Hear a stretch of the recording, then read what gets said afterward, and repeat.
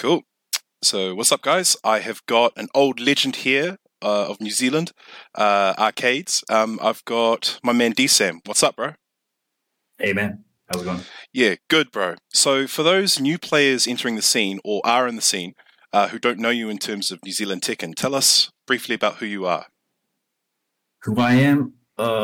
Name's D-Sam.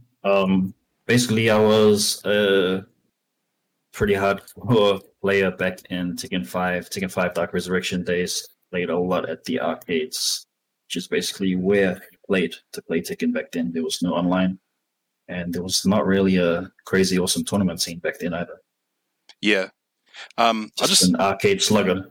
Yeah. And I mean, I thought it was good to get you on because this would be a unique episode because, we're going back to the arcades, in this case, the birthplace of the NZFGC, which is, where a lot of us have had our, experiences and a lot of our players have come from. And you'd be one of the best people to talk about this experience since you would be able to paint a picture of what it was like for New Zealand Tekken. So I guess we could start off with this tweet here. I think Alex Valle put it out and he was talking about how basically the young kids have got it easy. And the arcade players who were in there grinding, they had it rough. I mean, that's a fair accusation, eh? Yeah, for sure. I mean, the biggest thing is at the arcades, you're paying for every single game, so it's your dollar on the line. And I think, let me just read this tweet. So many of you don't know how skilled players were back then. I can actually see this tweet. Single elimination tournaments. That was kind of the normal. Yeah. One game, single elim. No YouTube, no videos. It was pretty hard to get videos. Like if you happen to have a mate with a hookup of like some recordings of Korean matches, you're just totally going to level up above everybody else. Yeah. I mean, you could try and scour the web back then, but it was really hard to get anything. Yeah. And like for a long time, no console, so you kind of figure it out while you're playing other people. Yeah.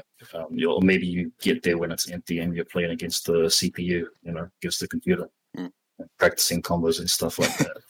Well, I mean, with today, you have a lot of there's a lot of information and tech so accessible. It's just a different dynamic compared to back then. So I was hoping you could take us through your journey being a player, starting off at the arcades. So let's just start off with a general question. Had you ever touched an arcade machine ever before you started playing in town? I'm talking about like your local dairy or your fish and chip shop. Yeah, definitely. Fish and chip shops like, Street Fighter 2, whatever. I'm not really a Street Fighter player, but it was always like Street Fighter 2 at the fish and chip shops, 50 cents, maybe even 20 cents back then. I can't remember. And I remember Waiwera Hot Pools actually had Tekken 1. They had like a little arcade in there. Really? So they had Tekken 1 there. Yeah. Yeah. That's crazy. Well, so take us through your beginnings getting up to Tekken, prior to Tekken 5 DR. Okay. Actually, I probably first got into Tekken with Tekken 2. My uncle had he had it on PlayStation and he lived down near Rotorua and I went to stay and played it a hell of a lot. And that was I wanted a PlayStation and I wanted Tekken 2 after that experience. And I loved it. And I remember back then, I used to hire out the PlayStation and the Tekken 2 when I had enough pocket money. And I just play just by myself or against the computer, whatever. But also, do you remember the music shops, ECM, Soundwave? I think it was Soundwave. I can't remember. Maybe Pulse.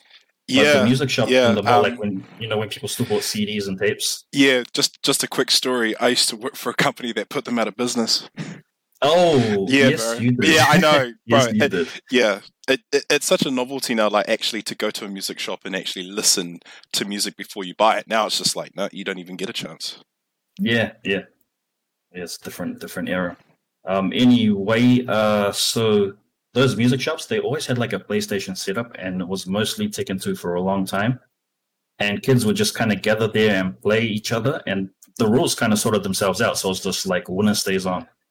And I would always go to the mall, find whatever music shop had the Tekken 2 setup, and there's always a crowd of kids playing. I just jump on and battle these kids. Yeah. So like I was kind of like being competitive all the way back then. Jesus. Tekken 3 came out and it was awesome, but I didn't really like. I played it a lot, just single player and stuff. Survival mode. Actually, it was a pretty cool single player experience. It had all the side games and stuff, a lot of stuff to unlock. But I didn't do much playing other kids in that game. And then Tekken 4 came out, and I played a hell of a lot of Tekken 4. I love this game. And going back to when I went down to my uncle's, so I basically, that would be my school holidays. I'd go down there and stay, and he's a big gamer, so he pretty much got me into games. And we just play a lot of games, and he had a friend who would come around play games too, and he liked Tekken, and they actually had a Tekken 3 tournament down in Rotorua. It was Central Park. That was the company, the games company. They hosted it. And so he took that tournament out. And I remember thinking, man, he must be really good. One day when I stay there for the holidays, I got to challenge him and beat him. I will learn his ways. I will beat him. So I always got pretty competitive when it came to Tekken. And so I played a lot of Tekken 4. My best mate in high school, his name's Jackie Chan, funnily enough, and yes, his favorite character is Lei Wulong. So he was Filipino, and he had a cousin still back home in the Philippines who actually played at the arcades. And he would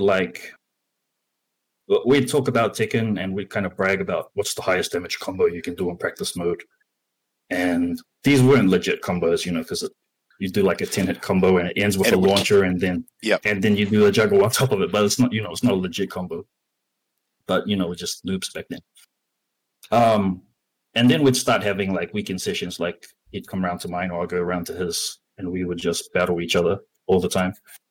And then he started getting on the phone to his cousin and getting some legit tech. So I don't know if you played Tekken 4 or not, but there's some horrendously broken stuff in there. Yeah. In my opinion, that makes the game really, really fun. Yeah, I like cheap broken stuff. Yeah, I mean, they introduced the ceilings, the wall breaks, or the phone booth breaks. Yeah, I played Lee, obviously, and I heard that Lee had some infinite shit in the Heihachi Arena. Lee, actually. Bro, yeah. I missed out by just as much. You missed it out. Yeah, man. Yeah. Oh, character-wise, by the way, I was always Paul main. He was always my favorite character. He was boss in Tekken 4 as well. His sweep, the Demolition Man, if you block the first hit, there's no block stagger. It just keeps going through. And he's really boss. He had a one input death fist of sidestep, so you don't have to do the quarter circle forward. Just kind of sidestep and then push forward too, and the punch comes out. Shit. Yeah. So I was using Paul, and I was beating Jackie most of the time until he started getting tech. So he got like Jin's Just Frame Laser Scraper, which is Devil Jin's backfield 2-1 down to so the last hit in Tekken 4, if you hold it down a bit, it's unblockable. If you hold it down with a specific timing, it's unblockable and very fast. Yeah. So it's crazy, and Jin had a whole bunch of other crazy stuff. So Jackie ended up getting all this stuff for Jin and Lee, and then he just demolished me with it. And it made an impression on you. It did. So it was kind of like an arms race. So like maybe I'd beat him one weekend, and then the next weekend he'd overall win more matches. It was a bit of back and forth, and he just completely demolished me this particular time.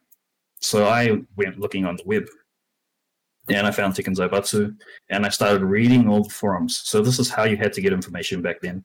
Like you just like scroll through massive amounts of text to try and find the good stuff. Yeah. And turns out Nina was actually top tier in Tekken 4 as well. So I kind of learned her tech. So her Hayashida step. It's like the backsway, sidestep, backsway, sidestep. Yep. It basically evaded everything in that game. And then the ivory cutter was very, very strong. So that became my weapon against his cheese. and it went for I think we just about figured out all of the stuff you could do. Yeah. In that game, just searching online and trying stuff out. Huma had this awesome just frame unblockable low, so it was one of my go-tos for a while. But yeah, Jackie and I played a lot of Tekken 4, just mashing our heads against each other, and that was like, yeah, that was probably the awakening for me. Just like, I want to keep getting good at this game. It's so addictive. Like you learn new things, and then you beat him. And then he learns some new stuff to counter it, and he beats you, and you just keep going up and up and up. Yeah, I had a very similar experience with a friend as well. The way he introduced me to Tekken was very similar to you and Jackie. So I really understand that rapport of, he brings something to the table, you overcome it, and then he brings something else, you get overtaken by it. Yeah, it's actually really nice having that back and forth. So yeah, it's the most enjoyable thing. So now we get to Tekken 5, Tekken 5 DR.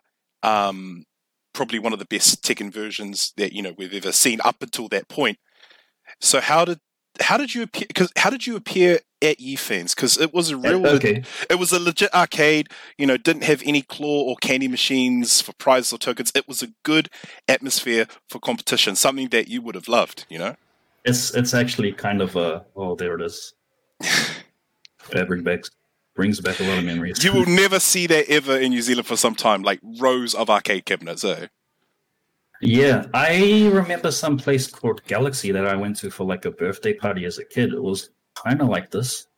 I'm sure it was called Galaxy, but I was like 10 years old back then. This is, what a beautiful place to be. And this is the original, like down in that downstairs, like basement type thing. One more row over and we get to the main spot. Just to the left, there it is. Yep. Just on the right there, the Tekken setup. And they had Tekken 4 just on the left there. Yeah.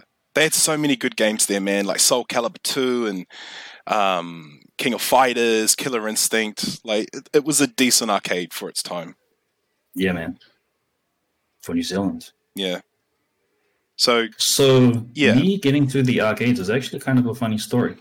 So I kind of held this huge respect for the arcade scene because like Jackie was getting all this tech from his cousin who played at the arcades in Philippines. So it was like this, in my mind, it was like this big mecca. I'm like, is there arcades in New Zealand? I want to find out. I must know. So I actually went online. I was Googling like Auckland Tekken arcades or something, and I came across forums with some people discussing Tekken at the arcades, and I just straight up signed up to this message board, and I sent a direct message to somebody named Grimwalker. So do you recall Grimwalker? No, I don't. So he was a Tekken Tag player. I think he's very old school. He played Tekken 3 and Tekken Tag. Probably Tekken 4, but he didn't like it like most of the scene didn't like Tekken 4. It was far too different. Yeah. Anyway, I messaged this guy, Grimwalker, and I was like, hey, I'm really into Tekken, and I'm really, really, really good, and I want to go to the arcades and play the best players. Where should I go? It was basically my message was like that. Yeah. That was it. Well, I thought it was hot shit. I really did think I was hot shit. And his reply to me was like, so I asked who's the best players and where do I find them? And he said something to the effect of basically the best of the best is this guy named Vince with his Mishimas, and he plays at Yifans on Queen Street. That's a name I haven't heard in a while. Yeah. And then he also said, but there was this other guy that came up once and completely demolished everybody, including Vince. He came up from Wellington. His name was Mike. So I'm like, okay, I got to go to Yifans. That's where I'm going. Yep. And I kind of just like pushed Mike out of my head because like Wellington was so far away. I want to go play the Vince character.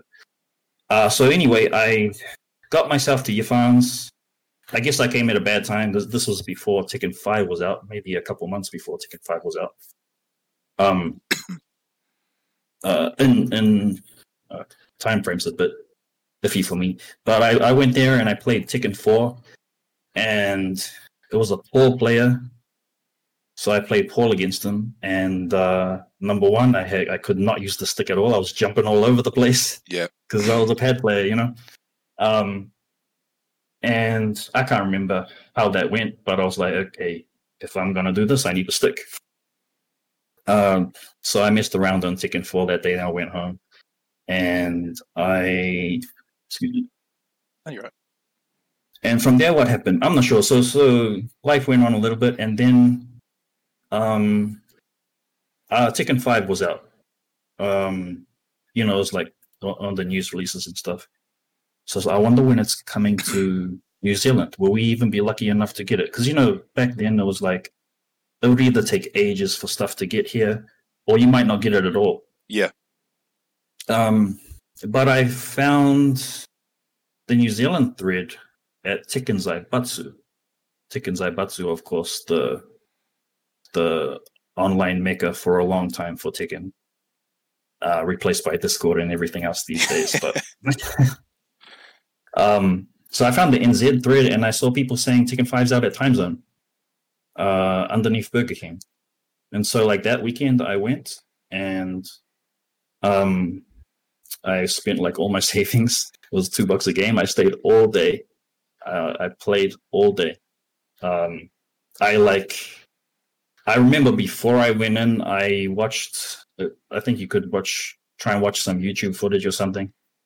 And I went to the Paul forums to try and memorize some combos, learn the new moves. So yeah, I played all day, and it was jam-packed. It was really jam-packed. Yeah. And I didn't do too badly, I remember. Like, I could take some games, but I could also lose a lot. But I just kept going. I kept swiping and kept playing. So yeah, now I'm at the arcades. And I remember seeing, so you had the card system that just came out for the first time. Tekken 5 introduced customizations and stuff. Yeah. And player ranks and win percentages and all that kind of stuff. And there was two players who absolutely stood out. It was a guy named Mirage with his Brian, and a guy with the tag 666 who was playing Lei and Feng Wei.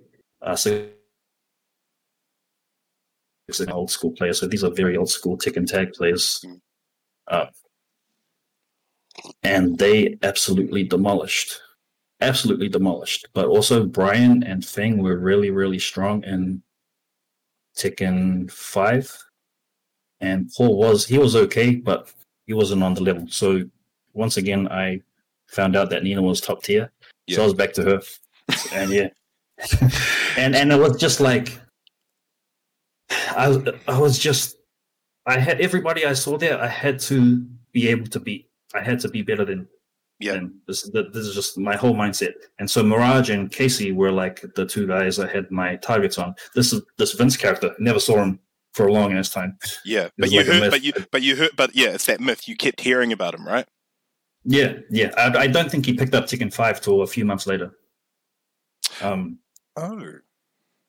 Yeah, so because I think Tekken Tag was, it was running for a long time, and he was, from what I hear, he was the king of Tekken Tag. Yeah. In Auckland. But I'm sure, the days of them showing up every single day would have been long ago, before Tekken 5 came out. What's one thing about DR that not many new players who touch the game would know about it? So you mean like guys that came in Tekken 6, Tekken 7? Yeah, say if a kid who started with Tekken 7 actually jammed Tekken 5 DR, what's something you think that they won't notice at first? So it was a lot harder in many ways. So the throw breaks have been made a lot easier in Tekken 7. You know what the biggest thing they'd probably notice is like they'll feel like they are flying, because the movement in that game is just so fluid, yeah, so fluid. Like probably overpowered if so there's the Korean backdash and stuff, and back then these techniques, they weren't well known. They were kind of like dojo secrets. Not everybody outside of Korea or Japan would be doing them. So like having a really crisp backdash and backdash canceling, that wasn't entirely a thing really for a lot of people. Yeah. So the fact that the movement was so fluid, like maybe today with everybody has a great backdash, it seems everybody's so good. Yeah. Everybody's so good these days. I don't know. I think the way people can move now, if they go back and play DR, they'll just feel free. Yeah. Absolutely free. That's the biggest thing. And the other thing is like Okazumi in the earlier Tekken 5 would have been the last of it. Okazumi was pretty punishing, pretty brutal. Like it was a learning curve just trying to figure out how to safely get up in the older Tekkens. There's like back roll catches, tech catches. Yeah. Just stand-up catches. You couldn't just hold back and stand directly up and block like you can now. You'd end up back rolling, which was dangerous but good in some situations. You briefly mentioned Vince. I found some clips of you facing him. When did you actually run into him? Where was it? And how did you go about getting matches from him? Yeah, so I remember that's like one of those bubble memories where I kind of remember bits and pieces of it, but not all the details. So when I first played Vince, I came down to time zone in the evening, pretty late actually. I remember it was quite late, so most of the players weren't there anymore. And this new guy was there who I hadn't seen before, and Casey was around him, like telling him, he was like telling him stuff he should try out. And a couple other guys it was like this little mini entourage around him, if you would. Yeah. And he was just playing against the CPU. And so I jumped on. I didn't know it was Vince, but I had a feeling because I knew him and Casey were good mates. And he was playing Diligent. So I had a feeling that this was the mythological Vince. This sounds crazy, but this is just how it happened. Yeah. For me. Oh man, that series. Yeah. I think that might have been our last real series. Yeah, because your reactions and even the movement, I can tell that you'd been playing quite a lot up until this point. Yeah. I actually this particular series we talked about it, and we know we didn't play that great, but it was really tense. Like we were both, for some reason, we were both kind of off.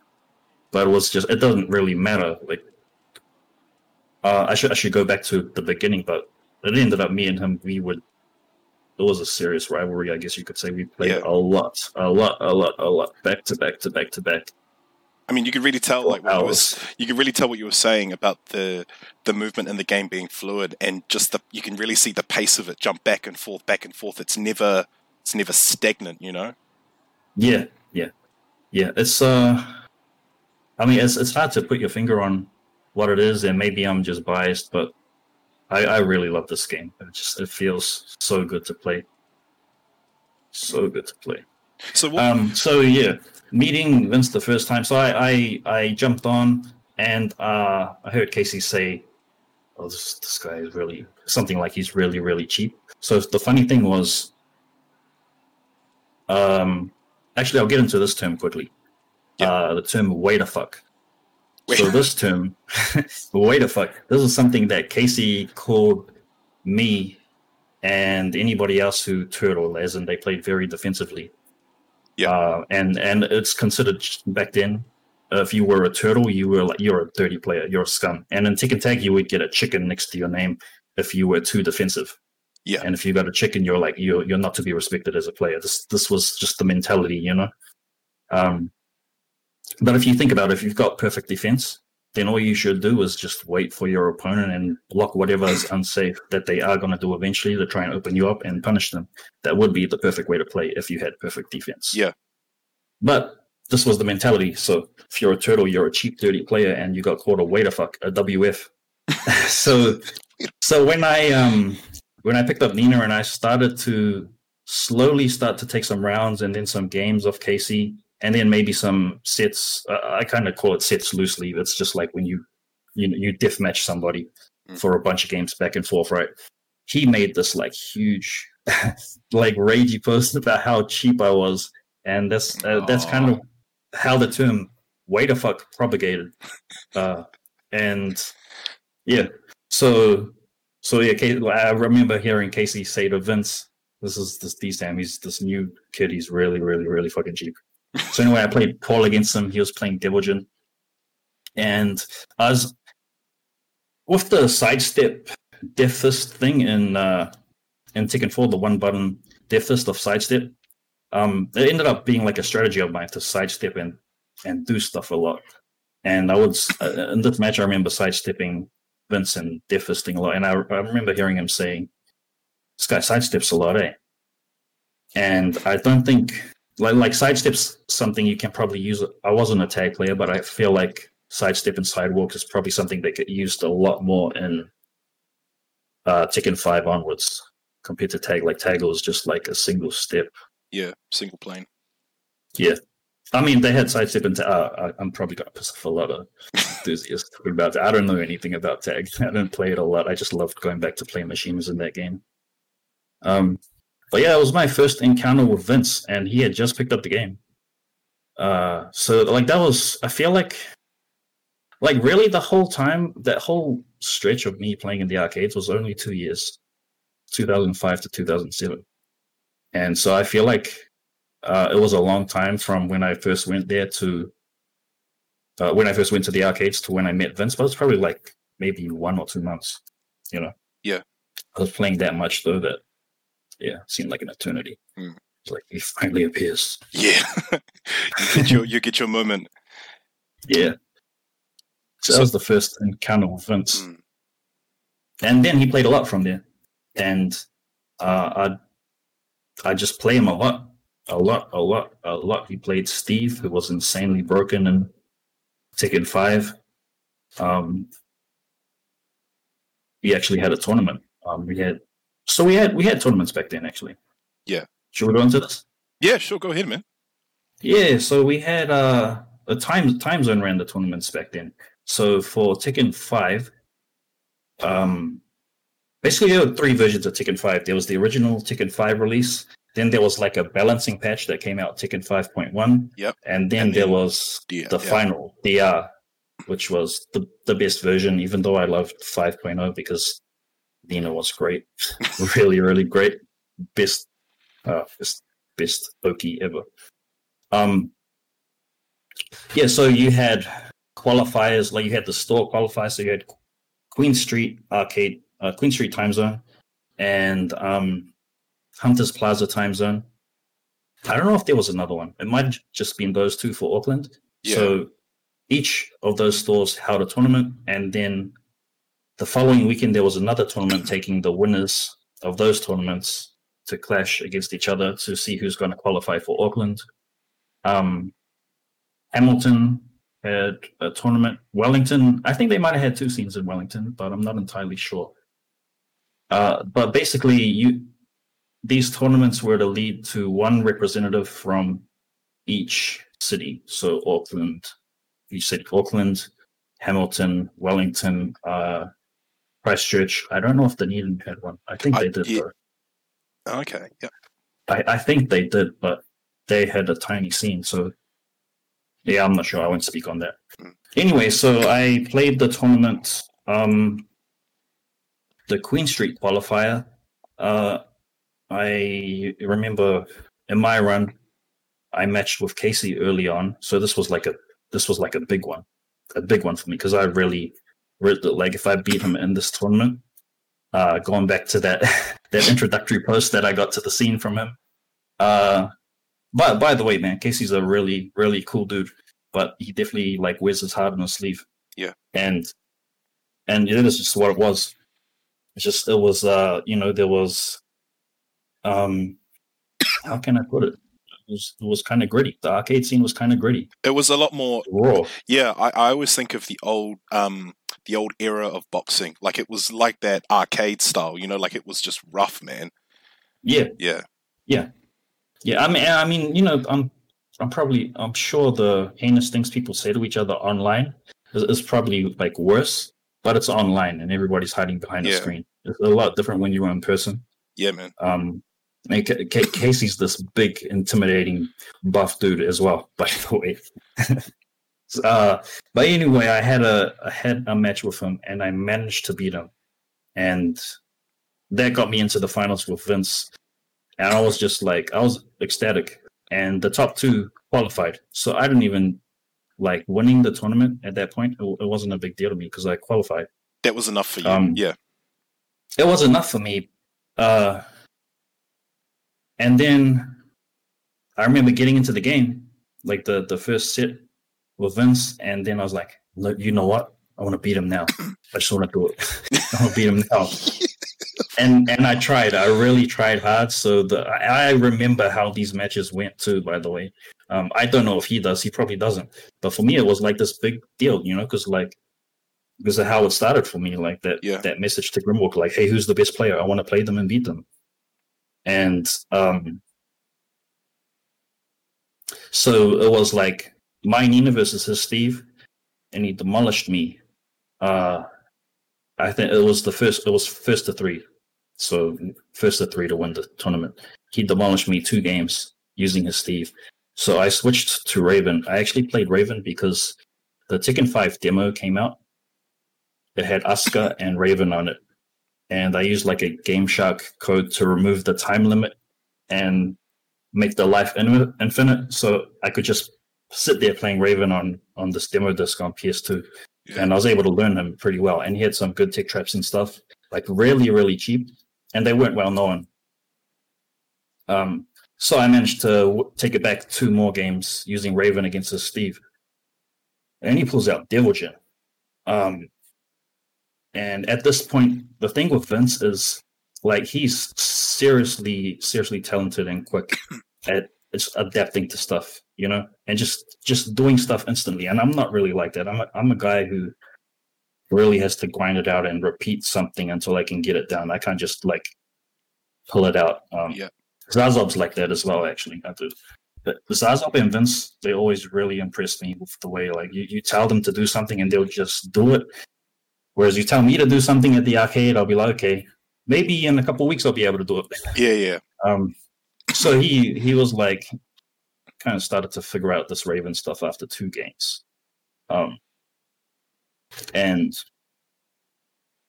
he pulled out the Devil Jin, and it was just like wave dashing Mishima stuff all over my face. And it was a close game, and it was the final round. And I remember he pulled it off with a house sweep into full wall carry, into full wall combo. And that was a pretty sick thing to see, like back then, like just pulling off full staple combos, full carries to the wall and a full wall combo. It's a lot of damage. And everybody was like, whoa. Everybody standing around the machine was like, that's crazy. So yeah, he took that tournament. But we both qualified for the next stage. But then I had a family trip planned, so I had to pull out. So unfortunately, I couldn't compete any further. Oh, and so wait, who took your place? I'm not sure. I can't even remember. I think, I don't know what happened with my place. I don't know. I just remember having to pull out.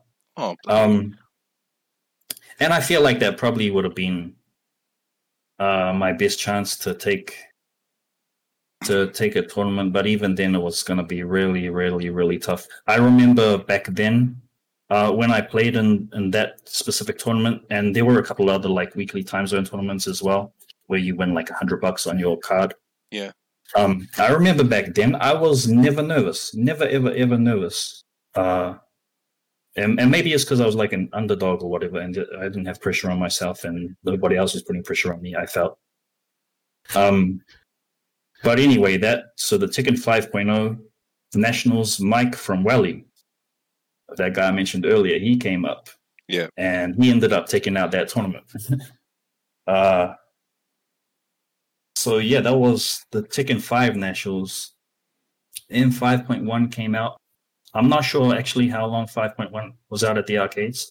I It was think it probably was, a while. yeah, Like, well, when I say a while, maybe 6 months. It was a while for me if you're playing like nearly every day. 6 months is a long time.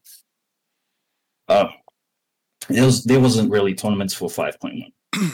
Uh, and then DR, they had another same setup, like same store qualifiers and all that sort of stuff.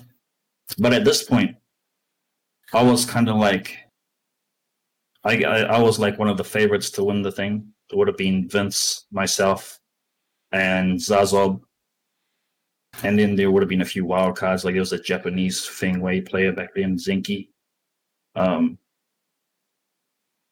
else? And I'm just talking about the Auckland scene as well. Yeah. So, like there's great players in Wellington. I don't know if, Mike didn't play the Toothy played though. Yeah, Toothy. Blackout was known as Materia back then. And it was the Christchurch players, Neil and his younger brother, Glenn. Glenn, yeah. Yeah, both great players. Glenn's an amazing player. I actually, during Tekken 5, I went down to Christchurch for it was like 1 or 2 weeks. I played a lot of Tekken in the arcades there. And I went round to Neil's place and had a session with him and Glenn, played a lot of games. Unfortunately, it was like you only had Tekken 5.0 on PlayStation 2 back then, when DR was already in the arcades. So we were kind of going backwards in a way, but it was still great to hang out with those guys and play Tekken. Yeah, man. But yeah, so the DR round of the tournaments, it was definitely a favorite, and I guess people were expecting me to just kind of stomp my way through to the finals. That's not what happened. What happened was I played. It might have even been the first round, I'm not sure. But I played against Blah, who was a Ling player. He also played back in Tekken 4. He might have played a bit of tag as well. So he was an older arcade player. He played a really aggressive Ling. And at this point in time, I was playing Heihachi. And I froze. I totally froze and choked and got demolished. And I also learned that playing Mishimas in tournaments is really hard too. But yeah, that was weird for me. So it was like when I was an underdog, I could play nerve free, like just no nervousness at all, no anxiety. And then when I was kind of known and established and with a bit of expectation to do something in this tournament, I totally choked. But yeah, that was that. Yeah. But I mean, we've all had that. I mean, like, it's fair to say that we've all had that moment where, we thought we've had our shit together, and then it could be just that unknown character matchup knowledge, and everything just goes out the window. Yeah. I mean, I knew the matchup really, really well. It's definitely an unconventional matchup playing against Ling, but I knew it well. I played against Blah a lot. But just all of that information just did not come to me in the game. Yeah. And so those were kind of the major tournaments we had back then. There was a what would you call it? Like an outfit called Black Box Session, BBS. BBS, yeah. Yep. Yeah, no, so they ran console tournaments, and they actually liaised with the Armageddon Expo when it was in Altair Center. Yeah, like the way they used to do it was like it would be after hours. People could bring their equipment. The real interesting thing is not many people would know is that everyone brought their own equipment, even for the LAN events. So you had like dudes rocking up with big CRTs, like at least 8 minimum, rocking up outside the doors at the exact time Armageddon finished, and we're all out there with our consoles, just like, yeah, where are we setting up? It's like we were ready to go. Yeah, man, it was good. Oh man, do you feel like were you happy with? Do you feel like you back then were happy with where you were skill wise for DR? Do you feel like you could have had Vince's number? I think at the very end, I finally did surpass him. Surpass him. But we would have death matches, and I would start to pull ahead and take most of them.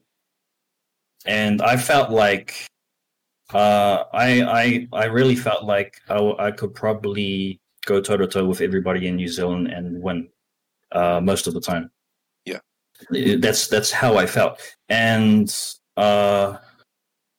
it was the thing with Vince and I. So he played Steve in DR, and I played Heihachi. Heihachi was basically the second best character in the game, and Steve versus Heihachi was a shit matchup for Steve. So, like, that matchup was greatly in my favor anyway. He also played Dragunov. He had stopped playing Devilgen. I'm not sure why, because Devilgen was the best character in the game in DR. And so yeah, although I would beat Vince, I definitely had the character matchup in my favor. And that was kind of a reverse to, so in 5.0 was definitely even. I played Nina, he played Steve. Then in 5.1, Nina got absolutely gutted. She was just really, really, really bad. So like some of the changes were kind of silly. Like her DF1 was like really negative on block, like, and width. It was like, because in 5.0 it was +1 on block. And it had a just frame follow-up that was completely safe and would put you into her multi-grabs if you got hit by it. But she got nerfed because she was like just far too overpowered in 5.0. So 5.1, she was nerfed, and I still played her. I stuck with her. I was this Nina loyalist now. She was my character. She was my girl. Yeah. That was it. End of story. So I stuck with her. And he played Devilgen. And Devilgen was even further ahead of everybody else in 5.1 than he was in DR. So in DR, it was a lot more balanced. But yeah, so 5.1, we would play Devilgen against my Nina. And I kind of hated the game back then. I was really frustrated. And then in DR, I played Nina mostly. And towards the end, I always wanted to play Machinas. I always did. This goes back to like me and Jackie messing around. He could pull off Electric Wind Godfist on pad like really crisp. And I couldn't. And eventually I practiced enough to the point where I was competent enough to play them and try and get good. Yeah. And take games. So yeah, I switched to Heihachi. I was like, I'm going to play Machinas now, and I'm going to play top tier, and I'm going to just be the best I can be. Yeah. And it was just really fun. And I always, I guess one of the biggest joys for me is just finding out something really, really powerful and abusing it. I like abusing cheap moves. Yeah. You know? Like, Vince was right. If it's not about just winning, it's about making your opponent salty while you win. Yeah. It was about. So yeah, like DR, I felt like I could beat anybody, and then there's kind of like an ending. My whole Tekken 5 arc kind of had the beginning, which you heard, and then there's like the ending. And this guy from Korea, he happened to be out socializing and bumped into one of the guys from the Welly scene. He was in Wellington, by the way. So he was a guy from South Korea, and he was over, I think he was studying maybe, or maybe just like a working holiday. Yeah. And he ran into one of the guys from the Wellington scene down in Wellington, and they were having some drinks, and they got to talking about Tekken. And apparently this guy played in Green Arcade in Korea, like the maker for Tekken. Shit. So this guy's name was Ryan. So the Wellington guy, Takeoff Heaps, I think he still plays, by the way. Yeah, To. Yeah. Yeah. So he's the one who met Ryan. And they went and played games. Apparently the story was they were still drunk. But this guy Ryan was really sick with Machinas apparently. And he happened to be Kyudan's roommate back in Korea. No fucking way. And he said like he talked about how much Kyudan's used to practice. Holy just shit, on the PlayStation bro. playing Tekken Tag. And so he started like talking to Qdans on MSN, getting the tech and stuff. Whatever messenger they used. Learning the stuff in Tekken 5 because he hadn't played since Tekken Tag. And like very, very, very quickly, he demolished the entire Wellington scene. And we all heard about this. So they were like pilgrimages down to Wellington to play this guy. To seek this mysterious Korean player. Yeah. So Vince and who went down? So Vince went down, Timmy Flaps went down. Timmy! Good old Timmy! They went down. So those guys went down, and a couple other guys, but they're not in the scene anymore. The guy named Jay, they went down and they played, and they hung out with this guy Ryan. And they made friends and stuff. And the story was he just destroyed everybody. And then Zazob and I were like, we're going to make a trip. So we did it. We drove down. We road trip down to Wellington. We stopped in Hamilton and we picked up Coldfire, Jerry, along the way. Hey! Yeah. And we went down and we stayed in a backpackers and we met up with them and played and got trashed. And I think there's a few of the recordings of these matches on my YouTube. It was just Ryan DJ. And he came up to Auckland as well and played, and he told us heaps of cool stuff about Tekken Tag 1, a lot of the tech. He definitely introduced the importance of backdash, I feel, to us Aucklanders. Although, by the way, so the thing with the back, like the movement, the Koreans just had this insane movement figured out. And maybe that's why they were so far ahead of everyone else. Yeah. Zazob had kind of started doing it a bit, doing a crisp backdash prior to Ryan coming up. It was definitely a thing. I remember Grimwalker, the guy I messaged way back, to find out about who the best players are. He always rated people on how good their BDC was, which wasn't really a thing. Yeah. For a lot of us. And Cornova, he played back then, by the way. He was always a very, very defensive player, and he had a pretty crisp backdash. He was really hard to catch. But there wasn't a lot of backdash going on. And he was like, this guy, Ryan. So the thing, he played Devilgen, right? He's a Mishima player. There's this thing with Mishimas where if you play Mishimas, 90%, you're probably really good on 2P and you can't play on 1P. Because that's the golden rule. Easy. Yeah, it's just mechanically easier to do all the Mishima stuff. But Ryan, he was like, no, wait, I don't want to play. I'm way better on 1P. I hate 2P. The reason was because to him, backdash was far more important than wave dash. Wave dashing, yes. Yeah. So it was to him, backdash was everything. Spacing is absolutely everything, and this is the Korean way. And he totally demolished everybody, dropped so much knowledge, opened up so much stuff in such a short period of time.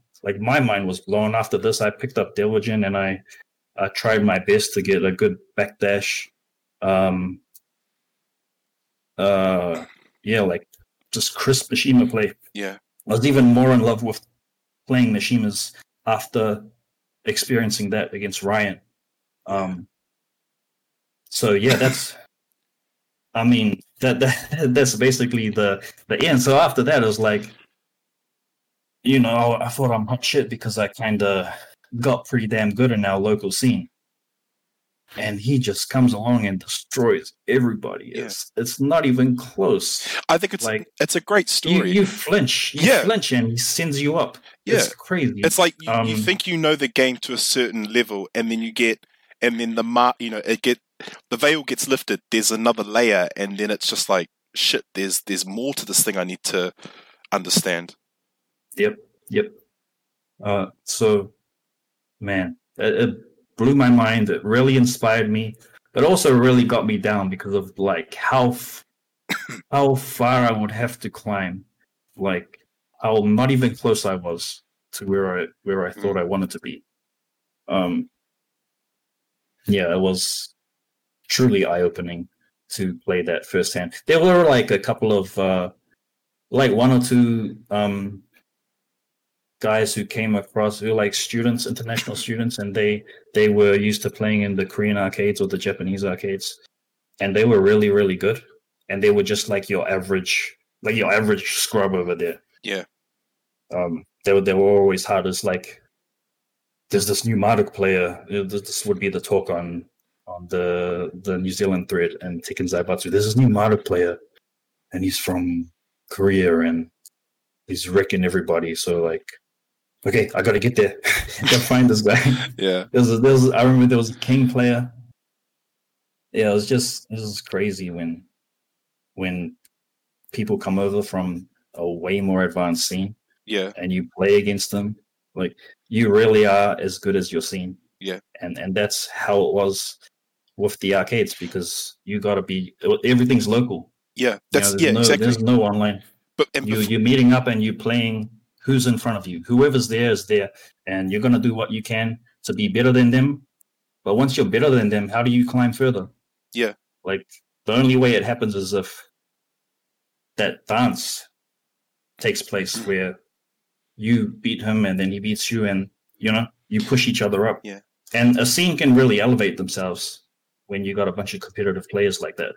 Definitely. Especially for the time back then, going overseas to get that experience wasn't really a common notion. So you'd always take advantage of anyone that you'd hear from coming from Korea, or like your mate from the Philippines, or just someone that would give you that extra layer of knowledge. Yep. It's like that little bit, and just a little bit from a more advanced scene is such an edge. It's a huge edge back then. The information, the information was definitely there. You could definitely find in Tekken 5. You could definitely find it, but it maybe wasn't spoon-fed to you because you're not watching a world tour with like awesome commentators breaking down the game for you. When you're watching high-level players, it was just like you watch a match and you try and guess what they're thinking, guess what they're doing. So try and replicate it. Yeah. Did you take this newfound love and investment from the game into Tekken 6 and Tekken 6 BR? How did you progress to the next? Maybe in an alternative timeline that would have happened, but in this timeline, what happened was I kind of journeyed to the world of Azeroth, and I became heavily addicted to World of Warcraft. And that's kind of where my Tekken days ended. Hey, it was a big game, bro. It was a big game back then. Yeah. Yep, for sure. But you did used to have casual sets with, you mentioned them, Zarzub and Cornova and stuff. Yeah. I mean, I still kind of came back into the scene every now and then. When Tekken 6 came out, I came and played for like a couple of weeks. I initially enjoyed it. I went straight to Devilgen. Yeah. Devilgen was pretty sick. I remember he had, what did he have? He didn't have the Hell Sweep launch anymore, but he had like a Hell Sweep straight into Bound and then a combo. So as long as you could combo off Hell Sweep, I'm picking Devilgen. That was the thing. But the game, it didn't really click for me. I really didn't like the rage system. It wasn't the Tekken you grew up with. It wasn't, and I didn't like the bounce system either. Even today, I think the screw system in 7 is a lot better than the bound, but I really just miss the old school juggles. Yeah, I miss juggling. I do. But yeah, I mean, I definitely played a bit of Tekken 6. It wasn't the same for me. I wasn't hungry to be really good. I wasn't after I guess after you could say I climbed to my peak. Firstly, it was like I was starting to get into World of Warcraft, but also it was kind of like there was nowhere to go. Like, where do I go from here? So before Ryan showed up, we kind of stopped playing as much. Like, I wouldn't see Vince at the arcades much anymore. I wouldn't be there myself too much anymore. The game kind of fizzled out. After the Nationals, actually, I think that's that's kind of where it was. It was like I was really gutted about not getting a shot to play in the nationals because I didn't make the qualifier. I didn't get through the qualifier, you know. Yeah. And this actually, you know what? I remember this. Yeah, this is like when T6 console came out. Yeah. And Zaza was hosting sessions. Yep. You had Cornova, Enjoy, BG was there too. T4 Jin's there. T4 Jin, Nemesis. Yep. What was I saying? Last I thought. You were saying that you weren't playing as much. Vince stopped like playing and showing up. Yeah, I mean, my motive, like at first, I was really gutted that I lost, and I was really, really angry. I was like on this rampage to absolutely just beat everybody at the arcade, and including Vince, and I did in our next set, but it meant nothing, you know. It was kind of meaningless. Yeah. And then he brought it back anyway, and just like I specifically remember the set after the tournament loss. Like it was a few days later that I met him at the arcades, but I specifically remember the set because, you know, I was like, I got to prove something, but I'm not really proving anything. I missed my shot. But yeah, I was winning a whole bunch, and then he switched up, and you know how the mind games are when you're deathmatching somebody, like the momentum swings around really fast sometimes. Yeah. Sometimes it just keeps building on one side. But this side it like swung around. And then he like really demolished me, and in a way I hadn't been beaten in a long time. And it just kind of shattered my confidence for a while. And I was sad about the game. I was sad about my loss. I was kind of demotivated to play any further than that. And I got into World of Warcraft because that was really taking my interest anyway. Yeah. It was Glenn. It was, by the way, the guy who won Tekken 5 DR Nationals from Christchurch, Glenn, Neil's younger brother. He's the one who got me into World of Warcraft in the first place. So, he's the one. Yeah, he totally took me out of the Tekken scene. He destroyed everybody, including me. Jesus, man. Yeah. Because I think you and me met during the Tekken 6. Did we meet during Tekken 6 or Tekken 5? Yeah, I think it would have been during Tekken 6. Yeah. But for some reason, I felt like I had seen you around during Tekken 5. Yeah, me too. Yeah, I just don't think we probably... or maybe it might have even been the BBS sessions. Actually, no, I think it was that, yeah. Black Box sessions. Black Box session, yeah. Yeah. So, yeah, and then Ryan showed up, and I don't really remember the time frame. There were like two kind of things to me kind of finishing up being competitive in Tekken 5. It was like Ryan showing up, and I played for a little bit after that, but yeah, I got into World of Warcraft. And then there was like a final Black Box session tournament, and Rambo was there and Richard. They had just started playing at the arcades. Rambo, what's his new tag? The Mysterious River. Yeah. And Richard, I don't know what he goes by. On PC he goes by AMS, but I don't think he had a name in the arcade. Yeah, back then I don't think he even he did. Like it was just a blank name. Arcade. I don't think he actually had a name. Yeah. Yeah, but after a while, like I wasn't really playing, but I just showed up to BBS like, you know, it'll be fine. I'll just play. I'll be the same. But actually, it turns out in my case anyway, if you're not playing all the time, you quickly get rusty. I don't seem to retain whatever skills I do have very well. And also, Richard was really, really good. I remember BG was getting really, really, really good back then.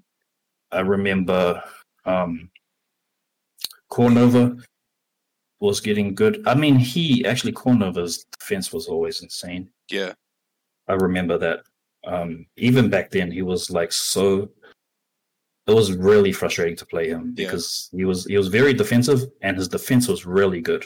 He would like break just about every throw. He would block your lows on reaction. I know that for Tekken 6, he was definitely strong. You mentioned Richard. He was definitely top 5 at least. Like, definitely top 5. Yep. And of course, Zazab. Yeah. Who, by the way, I haven't said near enough about Zazov. I met him in Yifans. He was playing Julia, and I mean, we just became great friends and rivals, like pretty instantly, really. He was playing Julia, which wasn't a very strong character, and I was playing Nina. Like, this is the original Tekken 5. Yeah. And actually, a lot of sidestep stuff, him and I kind of figured out. I think back then, it was kind of funny how players would bring something new and then it would kind of propagate around the scene. Yeah. Like, it will spread, tech would just spread. People would bring new skills to the table and other players would adopt it. That's kind of how it was. And so him and I, like, we played a lot together. We figured out a lot of stuff together. Like, I remember we would play at Yifans, then we'd go home, and we'd each be on our own bus home, and we'd be like texting each other, like setups or like ideas or combos or things to try. We played a lot and we discussed the game a lot, and we had a lot of home sessions too.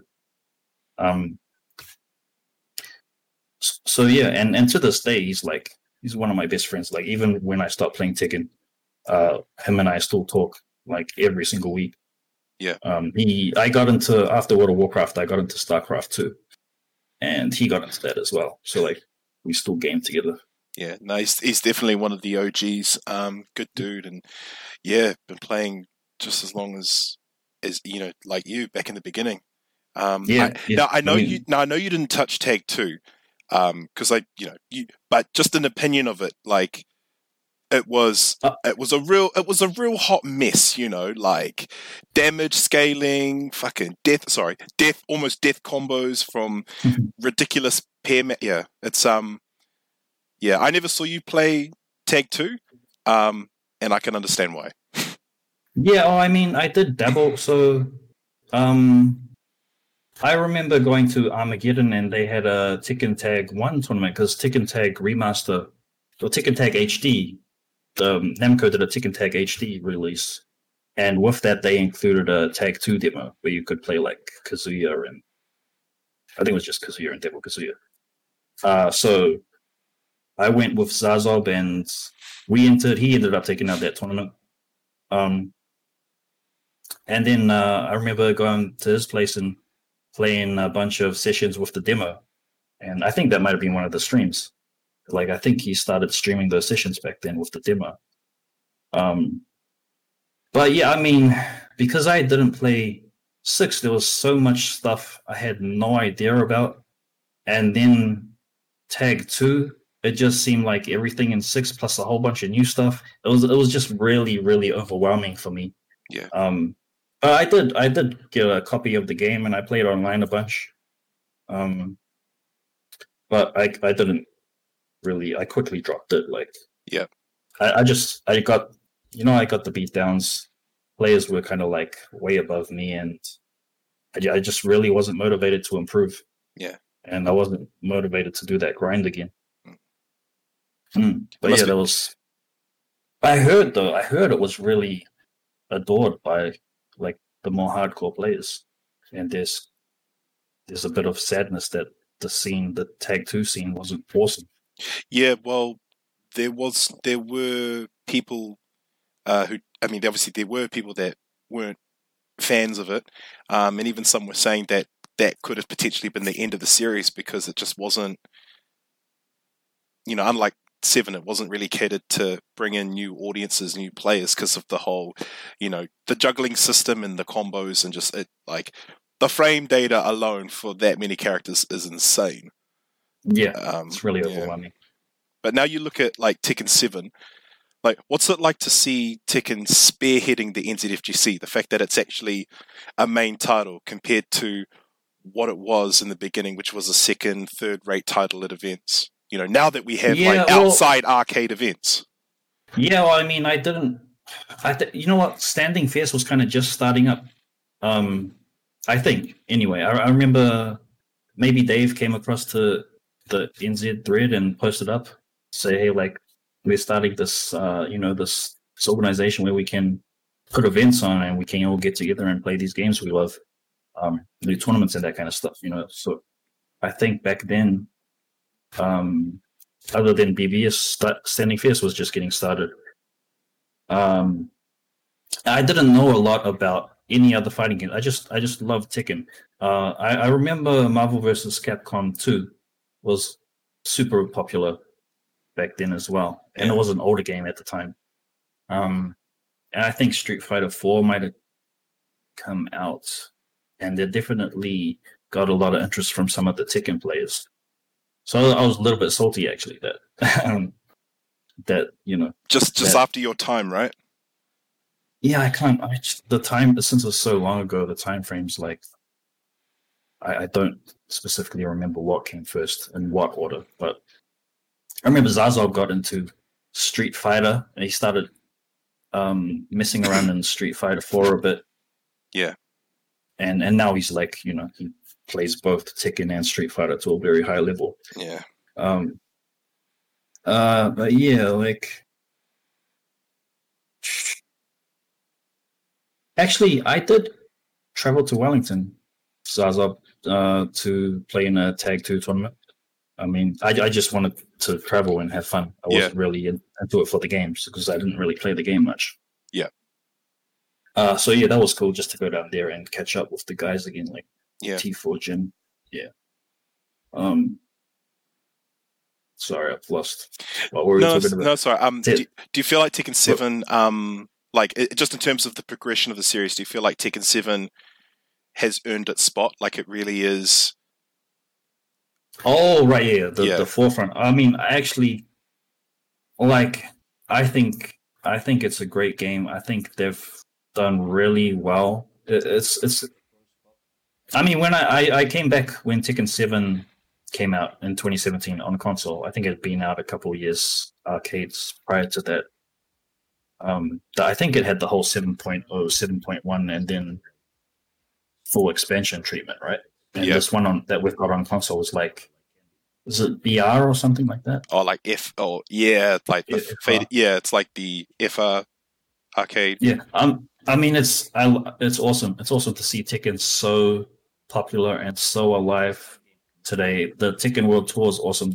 During this quarantine, like, I don't know what it was. You know what I think it was? It was the fact that Ganryu's finally out in Tekken 7. And that's why I came back to the game, because I also played Ganryu a lot at the end of... He was basically my favorite character to play other than the Mishimas in DR. He was really cheap at DR. And, if it's cheap, I love it. And I was kind of disappointed that he wasn't initially out when Tekken 7 came out. Yeah. In 2017, I was like, "Where's Ganryu? Where's Ganryu?" And I went to that Southern Cross Up. I played Nina. Played a bit of Paul. I ended up playing Diligent again. But I wanted Ganryu for two reasons back then, and I was disappointed he wasn't there. Like, one, I really enjoyed the character, and two, he's not difficult. He doesn't have like really technical input like Mishimas do, or like Nina does for some of her stuff. Yeah. And coming back, I was kind of criticized every time I went into Tekken. I came back to Tekken 6, try to play in tournaments, but I'd always try to do what people would call like hard combos, and I'd drop them every single time instead of just going for the staple and getting stuff done. And I didn't want that to happen when I came back to Tekken 7. I just wanted to try and get competent and be competitive again. Yeah. And I really wanted to be playing Ganryu to do that. I didn't really want to play Mishimas, even though I love them. Like, I got to put it down. I'm not gonna find myself putting in the effort to be that good. Yeah. And then when you compete, like, everything, like all of the pressure that comes with competing, you put that on top of like the harder execution required for Mishimas. It's too much. Yeah. Well, I just find it's funny that I see a lot of Ganryu players. He was always a character that was never appealing or popular, but I think the development team have done a good thing keeping these characters off the books, because they've, when they've released Ganryu and Lei and Anna, and they've been like a lot of people have been playing them after they released. Yeah, I think so. So yeah, I came back because I was like, I'm gonna try Ganryu, and I tried it. I was like, I was addicted again the first day. And I had just started streaming as well because I wanted to stream the Final Fantasy VII remake. I streamed a couple of other games, and then I thought I'd just jump on stream and try Ganryu out, and I did, and I like fell in love with the game again. And I spent a whole bunch of this quarantine watching all of the Tekken World Tour that I've missed over the past couple of years because I came back like briefly in 2017 and then I dropped it again. Yeah. And it's just, I would have loved to have something like this back in Tekken 5 days. Yeah, I can only imagine. Yeah. And I remember thinking this when I played StarCraft 2, because StarCraft 2 had a really awesome esports scene. StarCraft 2 pretty much gave Twitch its start. It was like the most popular game for quite a while and gave a lot of traffic to Twitch before League of Legends got very, very popular. And they had they had world leagues. They had tournaments all the time. They had like celebrity commentators, these guys with such character and charisma. And they had the players. It was just awesome to see.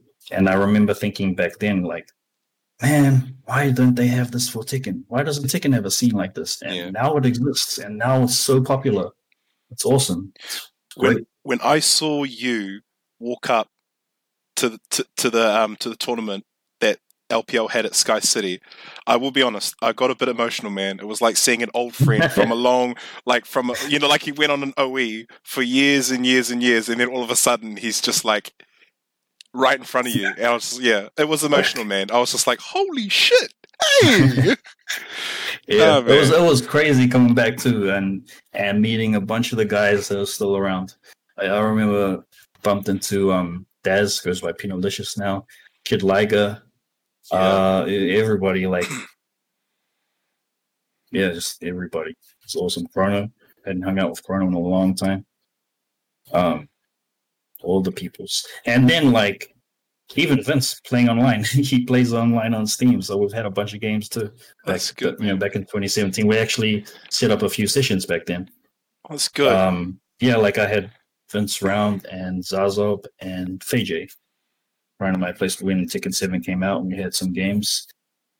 So it was good. Like I fully got back into it that year, and it was awesome to see what they had done with the game. Like the slow motion stuff, the rage out, it just adds so much hype. That's epic, man. Yeah. And they've really done a lot with.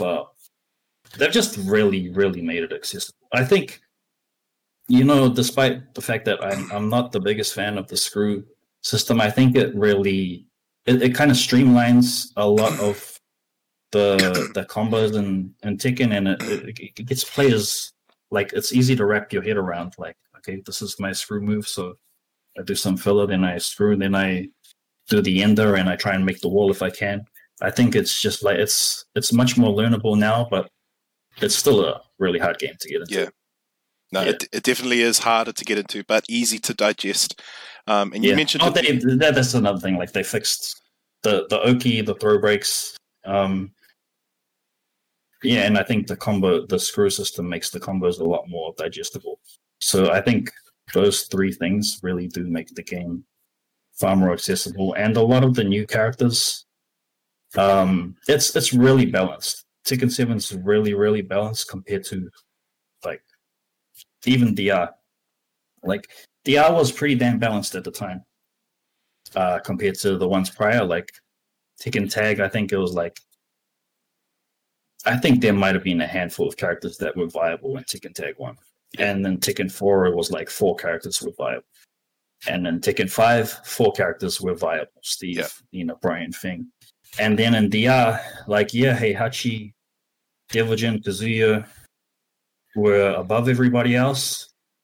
In some cases, quite a bit with some of the matchups. But then you still had strong characters. You still had, like, Julia, you had Ganryu, you had Raven.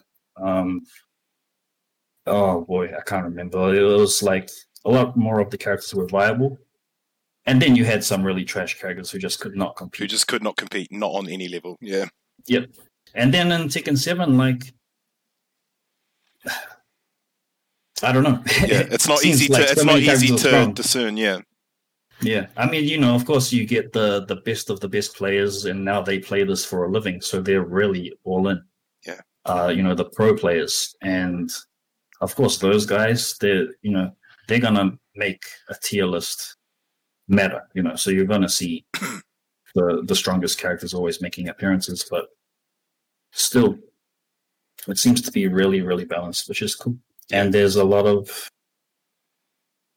yeah, I mean, there's a lot of a lot of the new characters are very easy, like just very simple, basic inputs and that sort of stuff. Very bread and butter, easy to pick up. Yeah.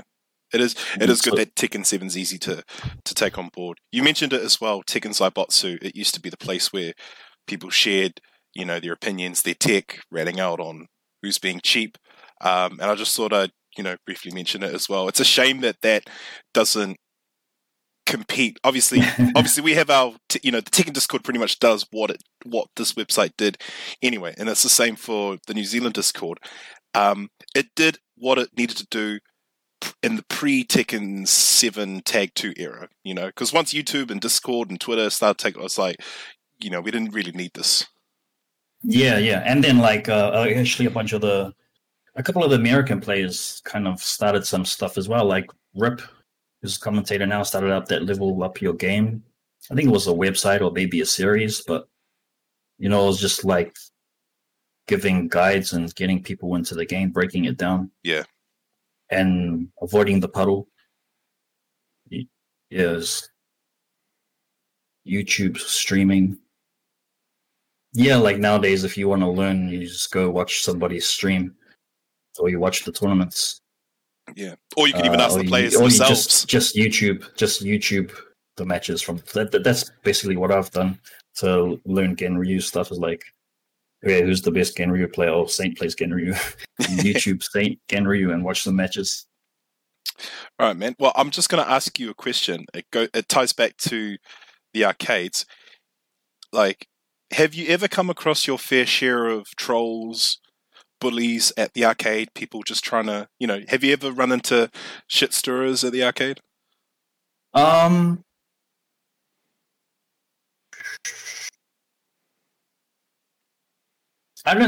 don't really have any negative experiences at the arcade, but there's like, I mean, you would key charge. There's key charging back then. Yeah. and you know, to key charge somebody when they're like physically something else than doing it online. Sometimes players would get really, really angry when they're losing, or even if they're winning, just to prove a point, and they shake the entire arcade cabinet. Slap their hand down. Yeah. Yeah, like there'd be some slamming. There were some rages. And I'd be lying if I tried to say that I didn't have any moments of rage. I certainly did. That's all good, man. But yeah, I mean, probably the biggest one was like when I came home that one evening and went on to read up on NZ Thread, and there's this like scathing write-up about how cheap I am as a player. Yeah, that must have hurt you a little bit, right? It really did. I was like, man, really? I'm just trying to get up in here and be the best. And now, like, my play style is not respected.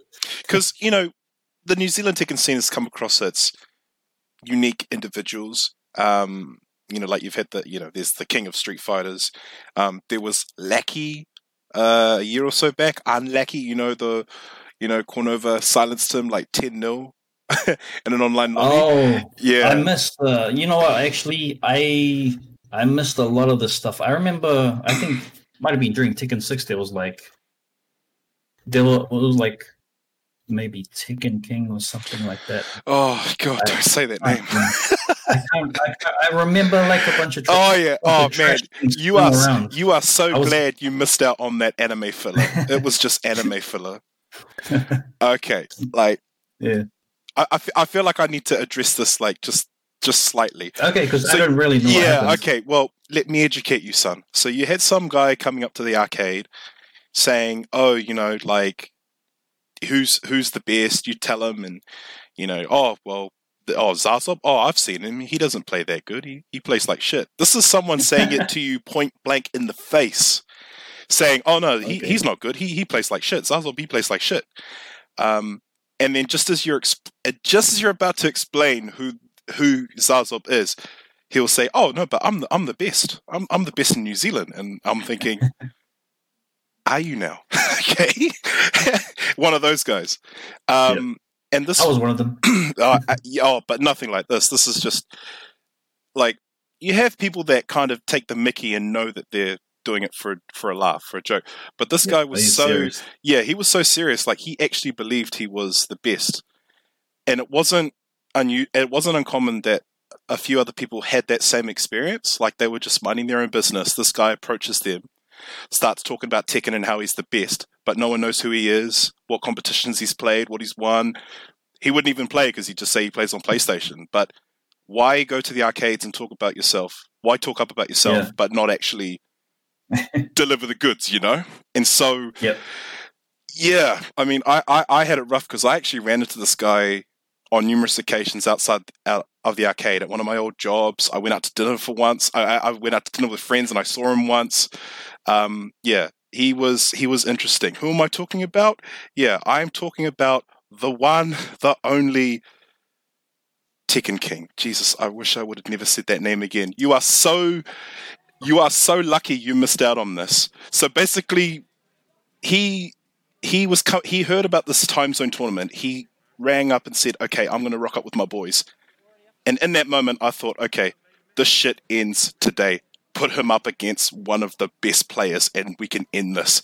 And so I don't want to say we rigged the bracket, but Zazop got put up to the plate because if you gave him a win against any other player, you know what I mean? That would be enough. That would still be enough ammo for him to continue acting he run with it the way that he is. So me and a few guys were like, no, this ends today. Put him up against one of, Zazop got put up. He's whilst anyone comes. Yeah. Still.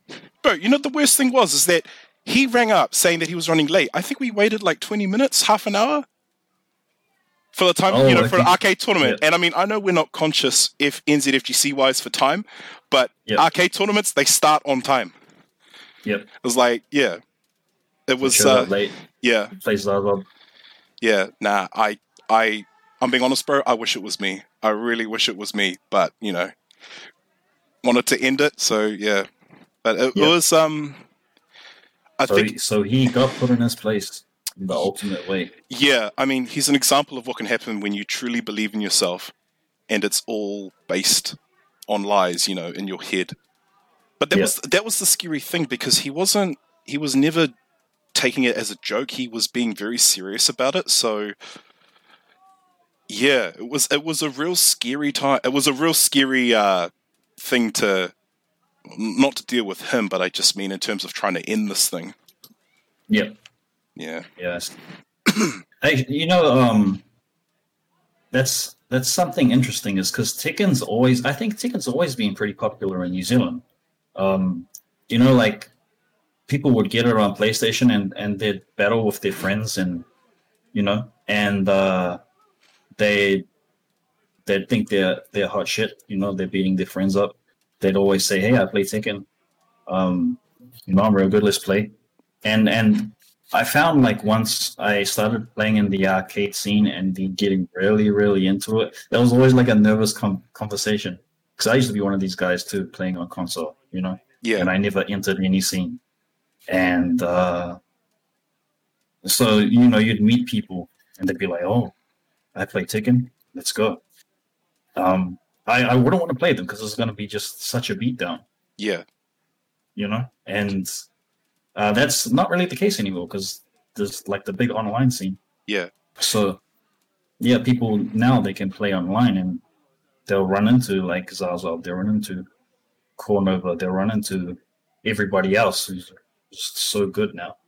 The scene, the skill level now, like on average across all the players, is so high. That's actually really high. Yeah. Like compared to back then. Also, you mentioned online. People can kind of hide online. They can act all tough and very threatening. But obviously, this is back when it's like, no. This is actually in person. You need to front up and admit like what you're saying is fact and how you do it by playing. But it just never made sense to me why he would always say it so freely. But then you ask him why isn't he playing? He's like, oh, I don't play on the machine. I play console. It's like, well, then why are you even telling me this? Yeah. Interesting character for sure. Yeah. Yeah, maybe he's one of a kind. I'm trying to think. Like, I don't think anyone's ever come close to him. To be fair, other people have surfaced, but when they've been put in their place, they've been humbled, and they realize it. With him, it was a bit hard. Like even after we thought, I don't think this is the end.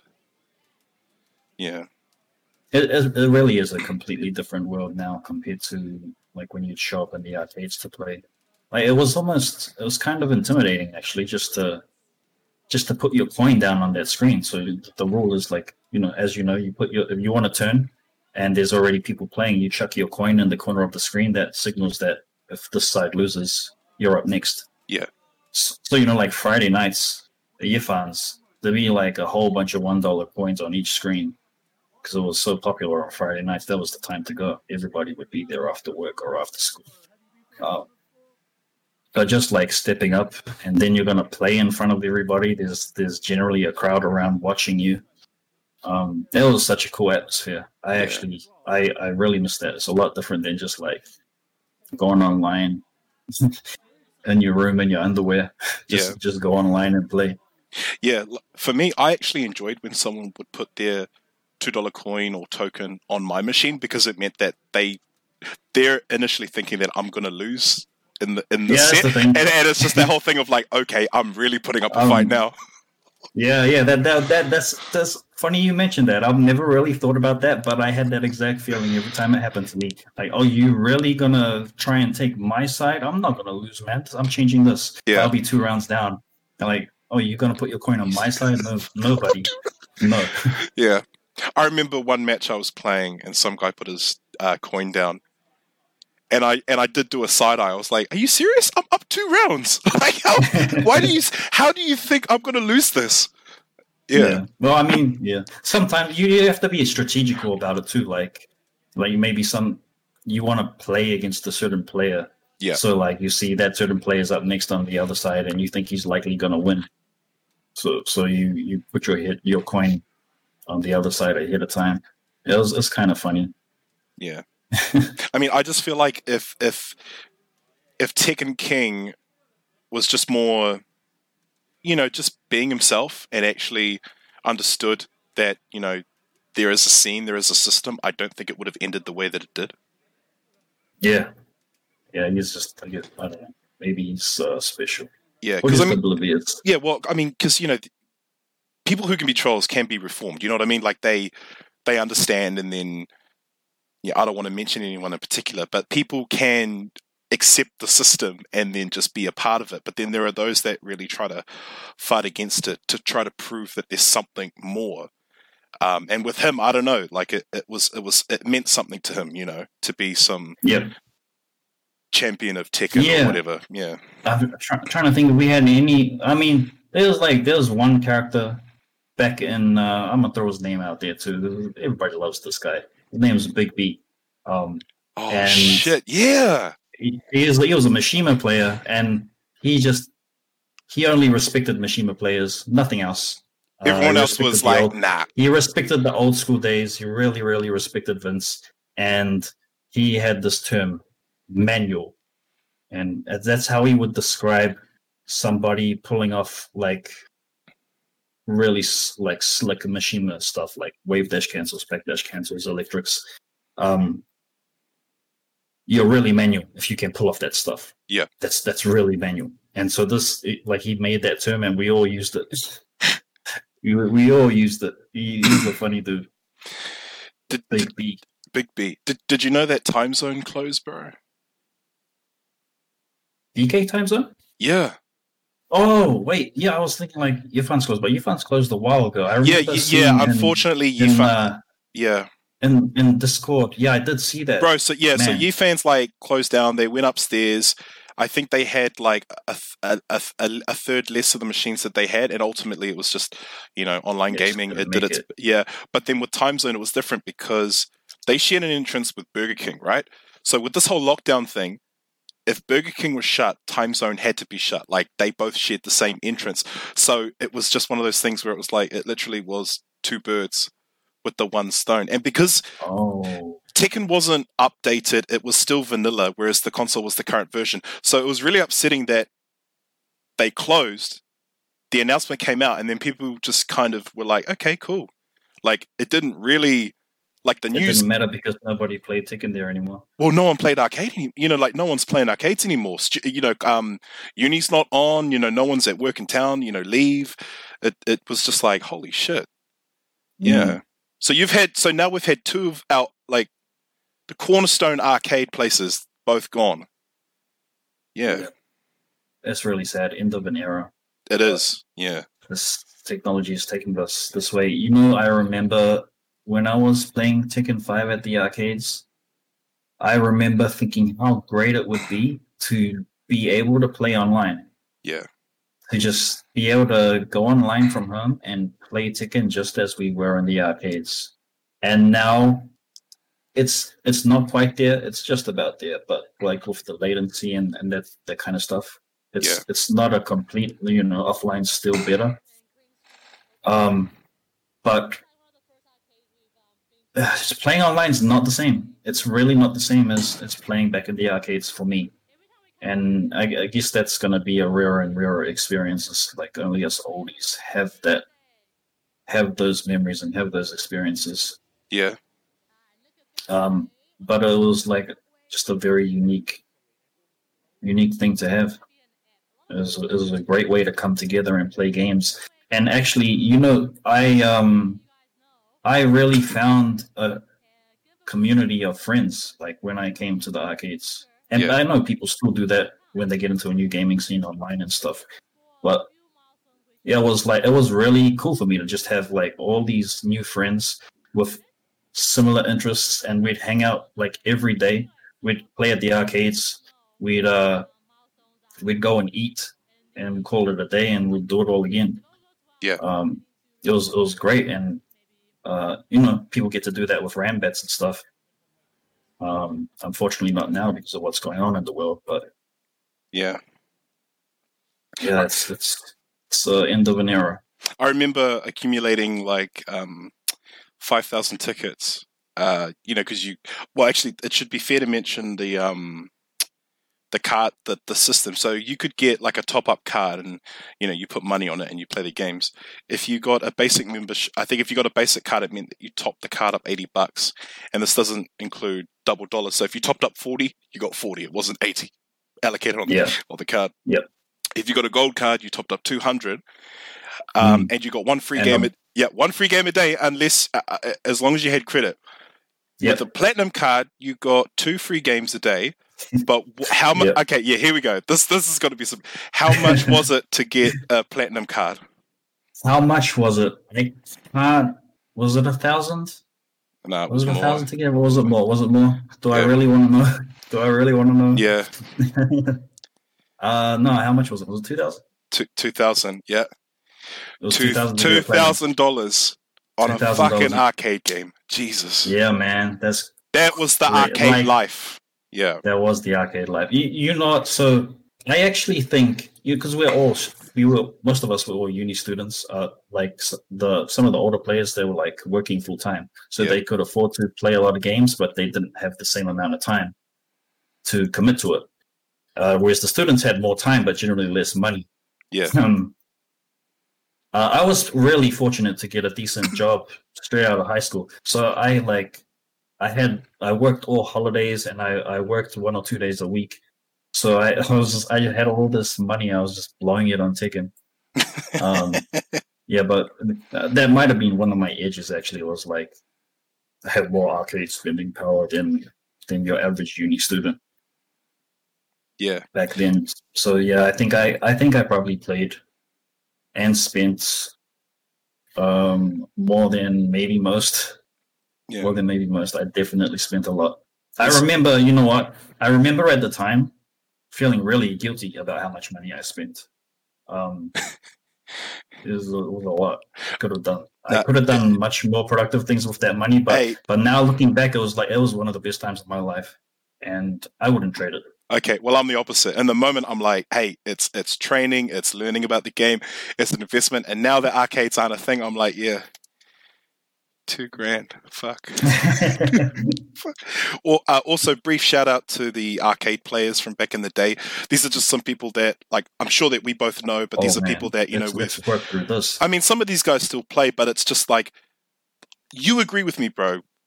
You actually meet some interesting cats at the arcade if they give you the time, you know.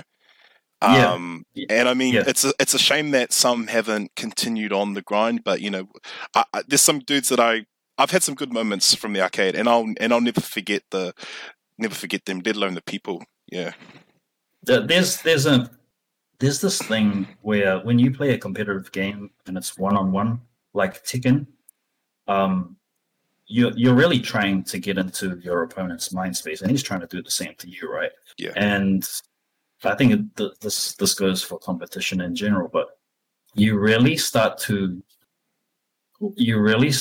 develop a picture of this person's personality based on their playstyle. You know, yeah, I don't know. I think this happens a lot.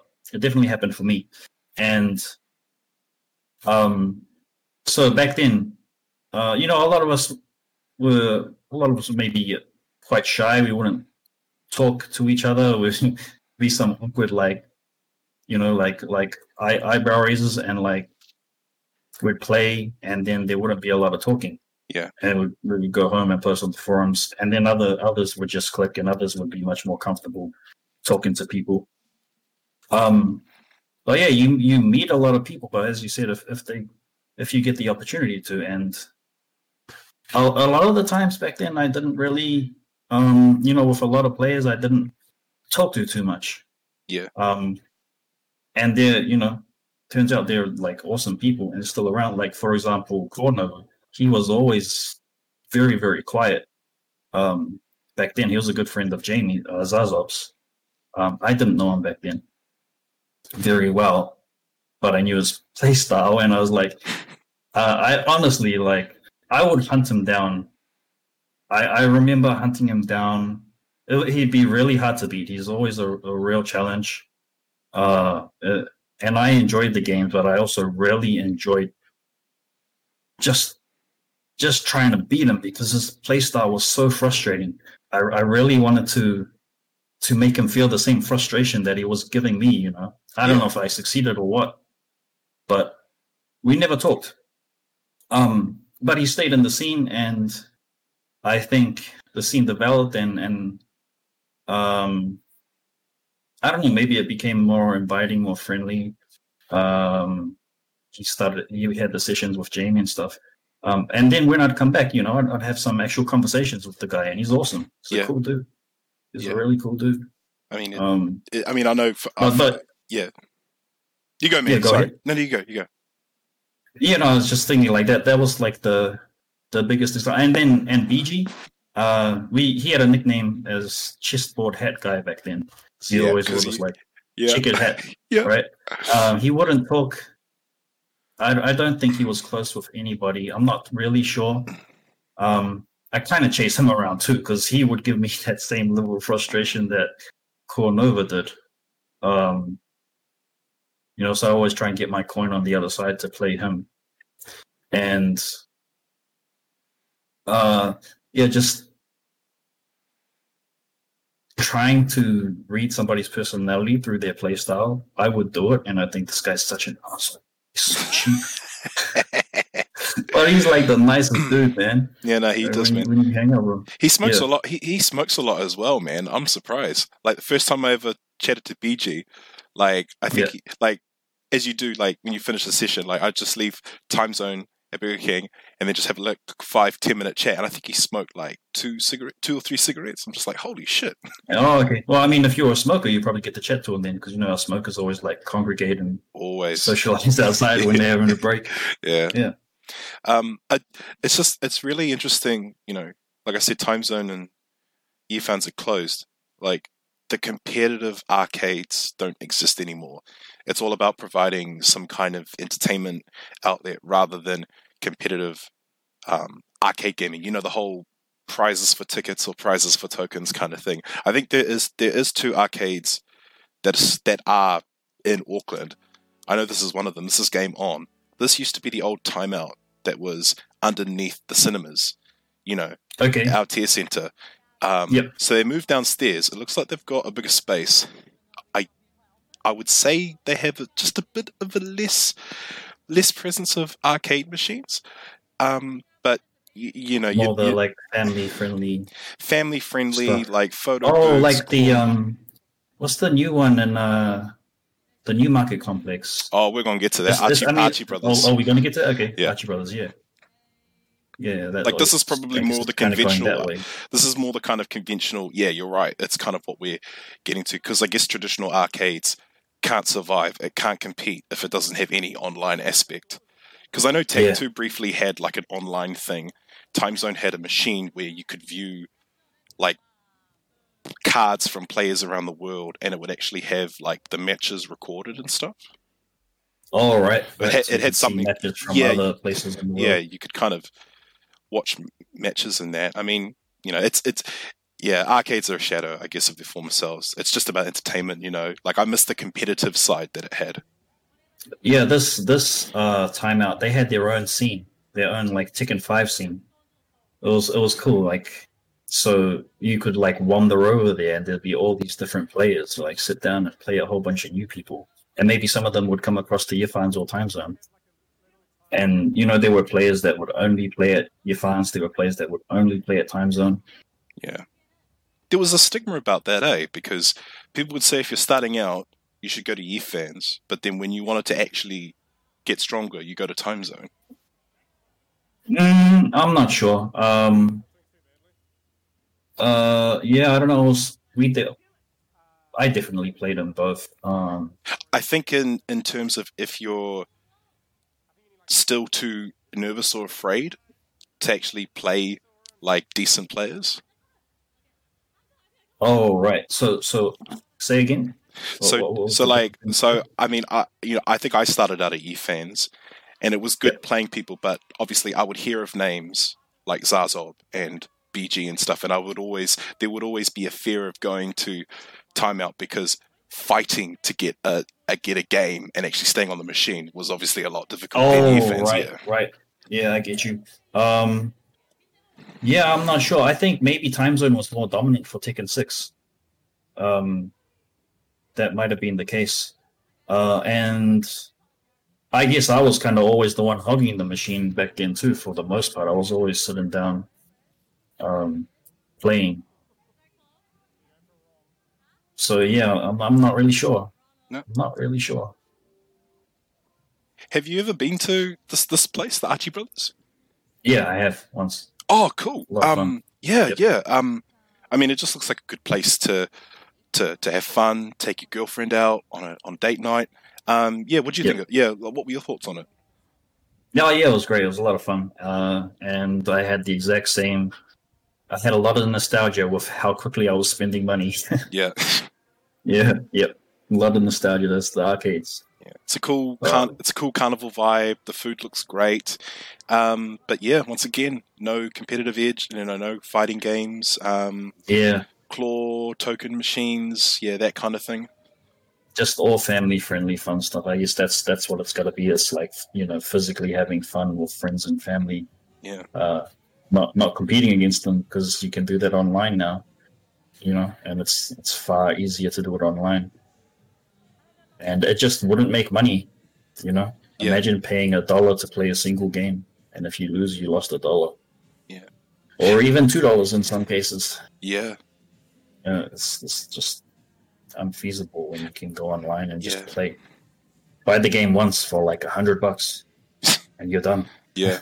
I mean, it is in Westfield, so people will generally do things in a mall. They'll shop, they'll maybe see a movie, and then, oh yeah, we'll go down and have some games at Archie Brothers. I feel like the aspect of arcades will still be around, but like I said, the competitive side, it's just not. There's no online, so there's no existence.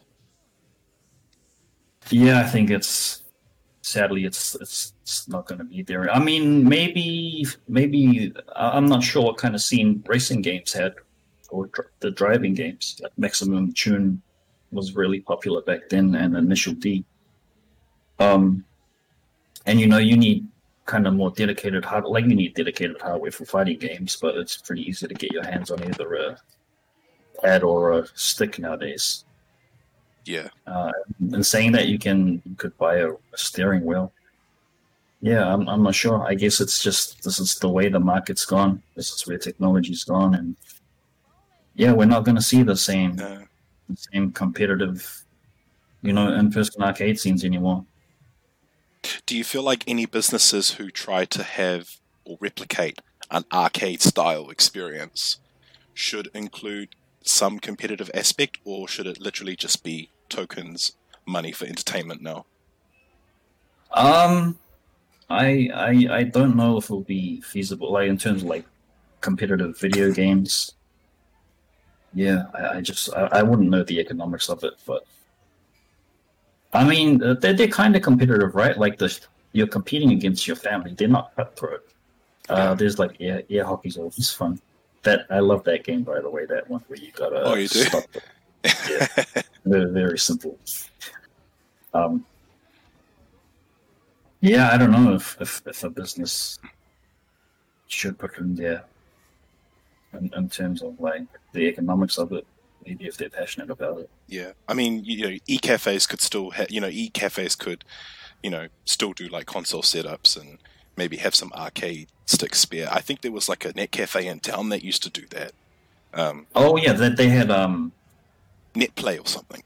Yeah, they had tournaments too, didn't they? Yeah, they had tournaments. They provided sticks. Yeah. Yeah, I remember going to a tournament. Even the net cafe scene's not as thriving as it once was, right? Mm. I know they still exist. I'm not too sure to what extent. Yeah, but I was thinking, like, online just really doesn't cut it, and we need to play offline and in person. That's fighting games. Maybe the technology will get there. Yeah, like maybe one day it'll be perfectly same. Maybe, I'm not sure. Yeah. I'm not sure if that's possible. Maybe it is. Maybe it already exists in some games. Apparently, some of these like Killer Instinct apparently has really, really good net code. Yeah, apparently one of the best. And maybe it feels the same as offline. Mm. But I think we need, like, it'll be cool to have a spot, like a spot set up. You'd have the consoles in the game set up, and the community could rock up in person, almost like rocking up at the arcades, right? Yeah. Like, it would be really cool to have a permanent spot for that, but I'm just not sure how that could be, like, economically feasible. Yeah. Maybe somebody here who in the community who really loves it starts it as a passion project, and they have a little bit of extra finances, and maybe charge like membership fees. Yeah, actually, that could be good. Club, fighting game club. So, like, with Tekken, would you say, like, with Tekken 7 at least, with the way that it's been treated, how it's been balanced, do you feel like Michael Murray and Harada did make the perfect team? Oh, that's a good question, because honestly, I've just been getting caught up on that. Like this whole last, during the quarantine, like I watched a lot of Tekken World Tour. I've tried to catch up on things. I actually watched a lot of the Wave Dash podcast. Oh, nice. Yeah. I think I might have watched every single episode. There's like 9 episodes that I saw. So I don't know what. It's hard to say, really. Like, do you mean, have they made a good team in terms of balancing the game and keeping it alive? Yeah, because like, obviously in the recent weeks, months, just questions on balancing and why the hell Fakum Ram is dodging so many lows, Yeah, and then the whole like the changes with the Mishimas. Yeah. The house sweep. Reverting the wave dash and the sweep of doesn't electric. It didn't make a lot of sense at all, really. And then buffing electric to its former glory, which was, I always thought it was ridiculously OP, but I didn't care. I didn't care because it was hard to do, and then when I could do it, I was like, awesome. I'm part of the cool kids club. But yeah, I think in Tekken 6, the electric got nerfed a lot in terms of its whiff recovery. So like you can't just throw it out all the time. In Tekken 5, you can just about throw it out, and it's really hard to whiff punish. And now it's kind of the same again in Tekken 7. They buffed it back to its former glory. Yeah, I don't know what the direction is, maybe they buff because they want certain characters to show more in the world tour. Like maybe that's how they balance it. Maybe that's their whole philosophy. I'm not really sure what and they don't share it either. Yeah, I feel like that's like Tekken 7 is a really, really great game, but there's still a lot of improvements that could be had. I think it's still really hard to get into. I do. I think it's a lot to learn. There's like all of these strings and stuff that will absolutely blow you up.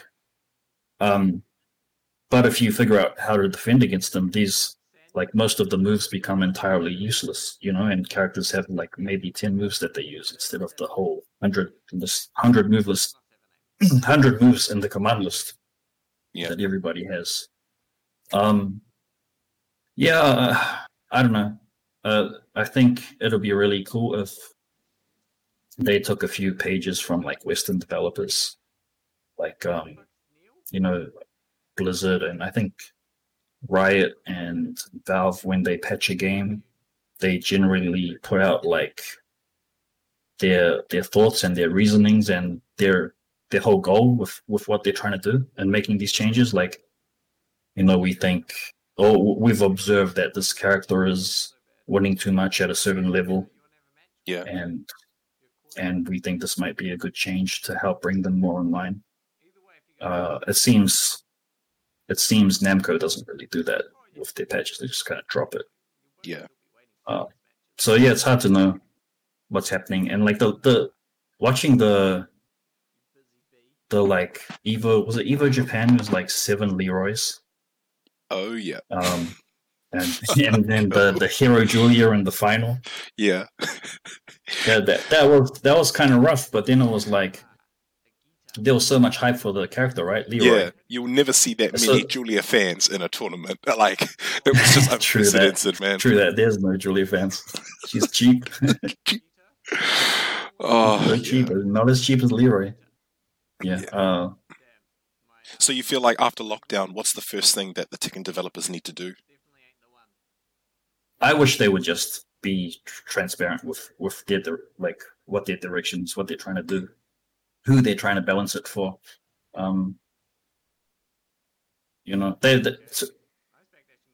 To have like a active development team, they have to fund it somehow, right? And they fund it, I guess, with DLC, and they fund it with the sponsorship, like the advertising on the Tekken World Tour.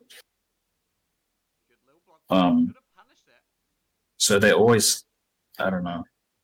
I guess they, when they release a character for that reason, they want the character to be really strong, like Leroy and Fakuram, so people buy it.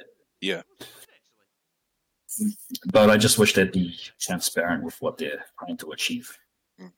Are you a fan of Fakuram Ram, or are you just wanting like the original back, Bruce? Yeah, where is Bruce? Why is he no Bruce? It wasn't one of the female characters a bit of a Bruce clone as well? Like she's got something. Josie, yeah. Yeah, Josie. Yeah. I haven't got Fakuram Ram. I kind of want to just to mess around with them, but I'm kind of forcing myself to stick to Gani so I don't get bogged down in information overload. I just want to get fundamentally good. Yeah. So are you So touching Nina or Heihachi at all?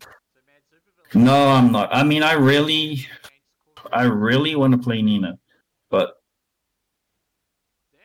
I just feel like it's the effort to reward ratio is not really there.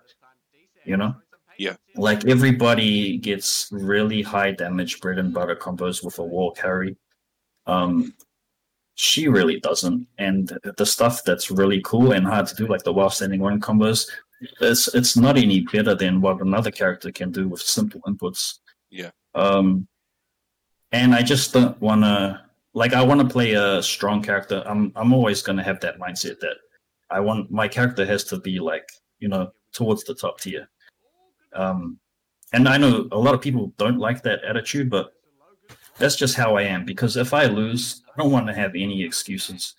And this was actually something I remember specifically choosing to play top tier in DR because I hated playing 5.1. And every time I would lose, I wouldn't take responsibility for my loss. I'd always blame my shitty low tier character. And maybe that sounds like some rationalization, but that's just how I feel. I don't want anything holding me back. If I lose, it's got to be because I lost and the opponent beat me. Yeah. I mean, for the longest time. Sorry, man, you go. Yeah, go ahead. No, you go ahead. No, just for the longest time, I always knew you as a Nina player, but I would hardly ever see Nina matches from you. Yeah, I mean, I played her the most, that's for sure. I played her the most, like 5.0 all the way through, but I also dabbled with other characters, and I always wanted to be a Machina player. I just thought it'd be so cool to be able to pull that stuff off all the time. And so, like, yeah, in DR, I did play a lot of Nina. I still probably played her the most in DR, but I ended up switching over to Heihachi and Ganryu and then Devil Jin, just because they were much stronger, and also because like I finally felt competent and confident enough to play Machinas. Yeah. Every time I tried before, like I'd get to the point where I could do some electrics and I could do combos, I could do some stuff, but it took so many of my resources trying to pull it off that my mind's not in the match, and I'd always get smashed, absolutely smashed. So when I could finally like play Machinas, in DR, like that was it. I wanted to stick with it. Yeah. And Ganryu was just too much fun.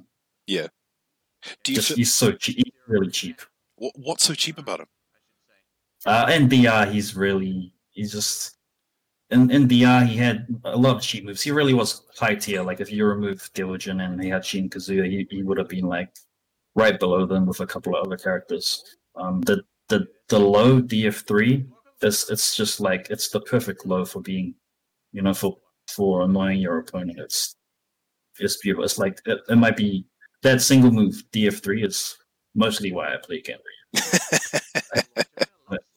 But also like he doesn't have a 10 frame jab, which makes a lot of situations really hard. He's got a 12 frame jab. He's got a 10 frame the headbutt, but that's unsafe. But he's got a lot of like plus frames on block on a lot of his moves. So I just like to try and lock down my opponent with that all the time. It's really frustrating for your opponent if you can do it well. Yeah. And yeah, he's got like a good DF1, good pokes. He's got good combo damage. I'm not really sure how his combo damage stacks up in Tekken 7, but in DR anyway, it was insane. Yeah. Okay. Yeah. Cool. And he's got awesome gimmicks too. Like he's really cheap. He's got like tick trap gimmicks, back turn gimmicks.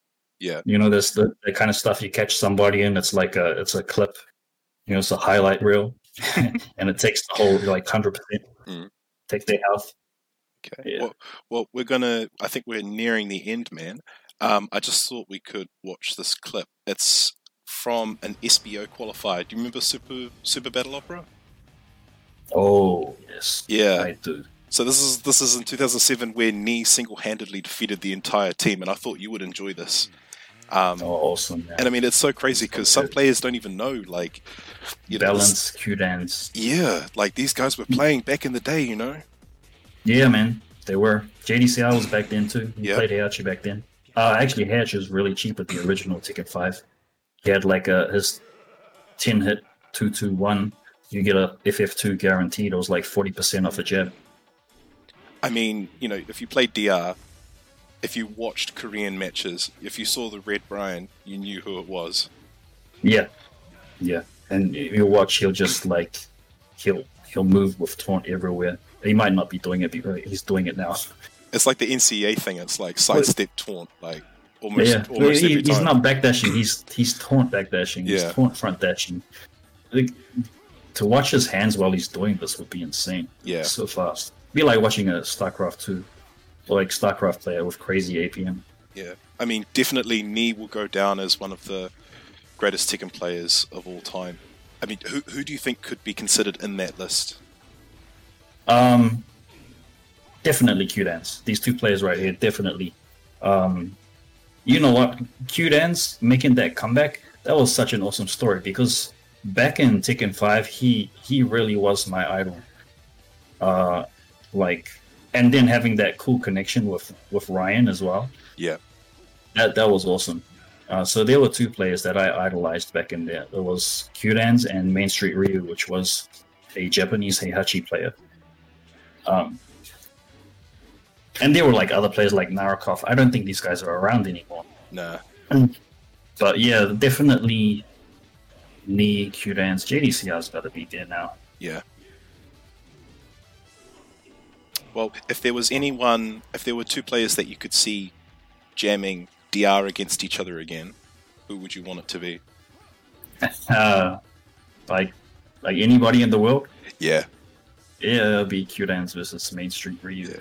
For anybody who might be interested in checking out some of these like old school high level Tekken matches, just YouTube Q-Dance versus Main Street Ryu. They had like a 25 match set, like a death match to promote for Tekken Lord Black, which was the highest rank back then. And that's just like, it's an amazing display of like just the highest level Tekken you could possibly see. The two strongest characters in the game against each other, and like Main Street Ryu was known as the best player of Japan, and Q-Dance was known as the best player of Korea at the time. It was just two juggernauts going at it. And you also get to, what's really cool is, we see tournament matches today, but there's something a lot different about a long death match that you're never going to get in a tournament. The swings that happen, one player comes up and then this guy figures him out, and the momentum switches in a long set. It's really cool to see that stuff happen, and you get to see that in this particular series. Yeah, when the pendulum swings, it's like you really get into it, and this is without any comeback factors. No rage drive. That's another thing. That's like comebacks meant a lot. I know seeing like the crazy rage drive death fist, like 100% death kill. It's exciting to see, but there's something different about seeing a raw comeback back in Tekken 5 with no comeback mechanics. Like the care and the precision the players take to get that comeback. And don't get me wrong, there's like super high damage stuff in this game too. Yeah. But I understand. Yeah, I get you, man. Like comebacks, it's like you had to really work to get it, and once you did, it's like, people would just go crazy, eh? Yeah. I mean, this guy Nin, he was an absolute legend back then. Yeah. I'm not sure if he's still around. No, I don't think he is too. But fun fact, the guy who got me into Tekken, he's like one of the first guys that he looked up for vids because he liked Steve too. But yeah, Nin was a classic player, man, old school. Yeah. Actually, you know what? I don't. In the West, at least, Q-Dance was known as the best player of DR, but I'm sure the Koreans would have much better knowledge about it, you know, because Yeah. it was always kind of like we're hearing these stories from this mythological land, the maker of Tekken, Yeah. Green Arcade. Oh, that's another place that's not around, Green Arcade. Yeah, I was just gonna say, didn't they Shit. get closed down Yeah. as well? Yeah. I think there's Joybox, right? Is Joybox a Korean one or a Japanese one? I'm not sure. Japanese one. Yeah. And then it's crazy. Yeah, so I think the lore is that like Q-Dance was really having wrist injuries at this point in his Tekken career, and he had to give it up. Like he went to I think he went to EVO in America, and his wrist was so bad that he couldn't play on stick. He couldn't played play. on pad. Yeah. And he still took out the tournament. Man, digits. Yeah. So Lee just takes them out and hit this guy 201. Yeah. I wonder if he's around. He was there was this Korea versus Japan tournament 3v3. Wait, no, there were teams of 5, sorry. And no, it was a team tournament, and I think 1 or 2 teams from Korea went. And balance was like Q-Dance, and then 201. What else was it? Might have been a pole player, Narakov. And one more. Forgetting one more. How dare I? Damn. But anyway, like, so what happens is the teams jump on. It's just like this. So if you lose, the next person in your lineup comes out, and every time, like 201 would come out maybe 3rd or 4th, and he'd wipe the Japanese team. He kept balance in the tournament. Yeah. Yeah. It was so cool watching these matches. Yeah. Yeah, it was fun preparing for this interview, man, because looking, as you were saying, like looking at all the old DR clips, I'm thinking, oh man, that goes way back. And you see a lot of good players, a lot of good tech, and maybe some tech that doesn't work in games now, but due to muscle memory, there's just stuff that you don't forget. Yeah. Yep. Man. Oh man, that's beautiful to watch. Yeah, I still think it looks great too. I still think like it just looks really good. It's a good looking game. What a punish. Oy. Oh yeah, down 3-2 used to prop you up. Yeah, 13 frame jet upper. Like, oh my god. Yeah. AOE was even worse in 5.0. 5.0 is horrendously broken. Mm-hmm. Back one launched on normal. I mean, I know Nee didn't really have a thing for Brian for Tekken 7. He was playing, Steve and...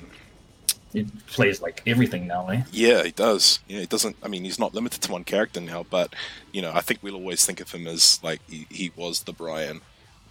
Yeah, I wonder if the way the really competitive scene's gonna go now is it's gonna be more like just players are really good fundamentally and they can play everything, and there's like a bit of a matchup thing going on in sets. So like maybe they lose their first, the first match is gonna be blind. You pick what you pick and you're stuck with it.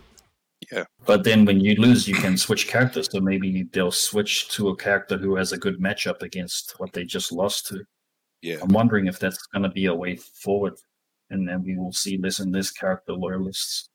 Yeah. Well, character specialists. Yeah. I mean, yeah, you're right, potentially. Especially if these guys are,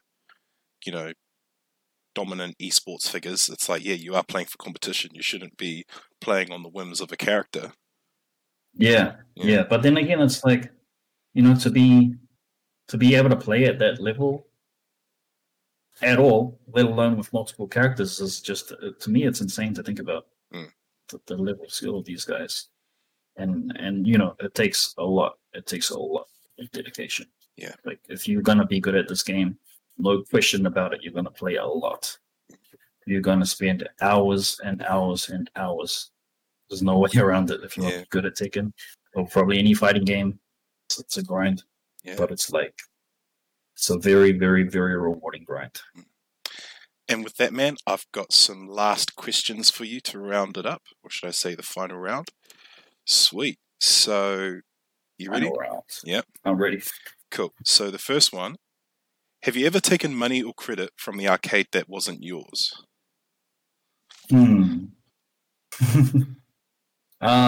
Yeah, I think quite a few times I'd show up and there's like leftover credit. That happened, it was like a lucky day. It was like a free game waiting right there. Nobody's at the machine. It's empty. All right. Next one. Name a player you look up to in the wider FGC. Like internationally, you mean? Yep. Qdance. Qdance because he was like, I idolized him back then. I always enjoyed watching his matches. I was blown away with the Mishima play, the high-level Mishima play. And then the comeback story, like to not play. I don't think he played Tekken 6, but he started to come back in Tekken Tag 2. And he clawed his way up. And then in the Tekken World Tour in 2017, he takes out the finals, unsponsored. Like, yeah. All the sponsored players at this event, and he's doing it on his own. Yeah, no. And I really felt, I kind of felt like I felt that win. Like I felt like it was mine too. Like the oldies. Like he did it for the old boys. Yeah. Yeah, man. Even though like Tekken's such a hard game that a lot of the best players have been around a long time. Like me, JDCR. Okay. The biggest win streak you've achieved at any arcade for any game? I remember getting over 50 with Heihachi in the holy crap. But that would be, I don't recall it. There were like a couple 20s. Whenever I get a 20, I'll be like, hell yeah, this is a good day. But that 50 with Heihachi was crazy. That's when I first started the card and I had 100% win record for a while. That was cool. And I didn't lose either. People just stopped playing. So I lost to the CPU. Oh, sweet. Yeah, actually, I got to the final boss and I lost to the final boss. Oh, man. All right. What was the most meaningful match you've had in Tekken and why? Ooh.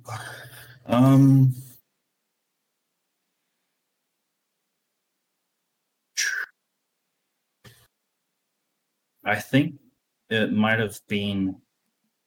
It was a diff match for my promotion. For the highest rank in New Zealand, it was a death match against Vince. And that was like a long death match. It was like maybe a 20 or 30 game set, back and forth. And I finally clutched it. And I think it was the first green rank in New Zealand. It was the only green rank in New Zealand. And it was the most meaningful match for me because it was like, it goes back to me like messaging Grimwalker saying, who's the best player? I got to beat them. I got to find them. I got to beat them. And it was Vince. And we had this crazy rivalry. And that was kind of the end of our matches. I got that win. It happened to be the last time we played and I just so happened to win. By no means do I say I was better than him back then. Yeah. I consider us to be equals, definitely. And I respect his talent, but that would have been my most meaningful match. Also, just to clarify to people, in Tag 2 and Tekken 6, BG, Zazob, Cornova, the highest ranks were mid to high orange. And it would have been the same, Tekken 6, Tag 2. So there might be some people thinking green rank, that's not high, but trust me, in the arcade, yeah. you only had so many people actually putting up their cards to rank up. So there was a thing called card chickening back then, which was like people were too afraid to lose their rank or too afraid to have like their win rate showing not that hot. So they would just play, but they wouldn't put their card in. They'd still use their character, but they wouldn't put their card in. A lot of people did that, and it was really frustrating. Yeah, man. But yeah. Cool. Next one. Complete the sentence. In Tekken 7, I would sacrifice blank to bring back blank.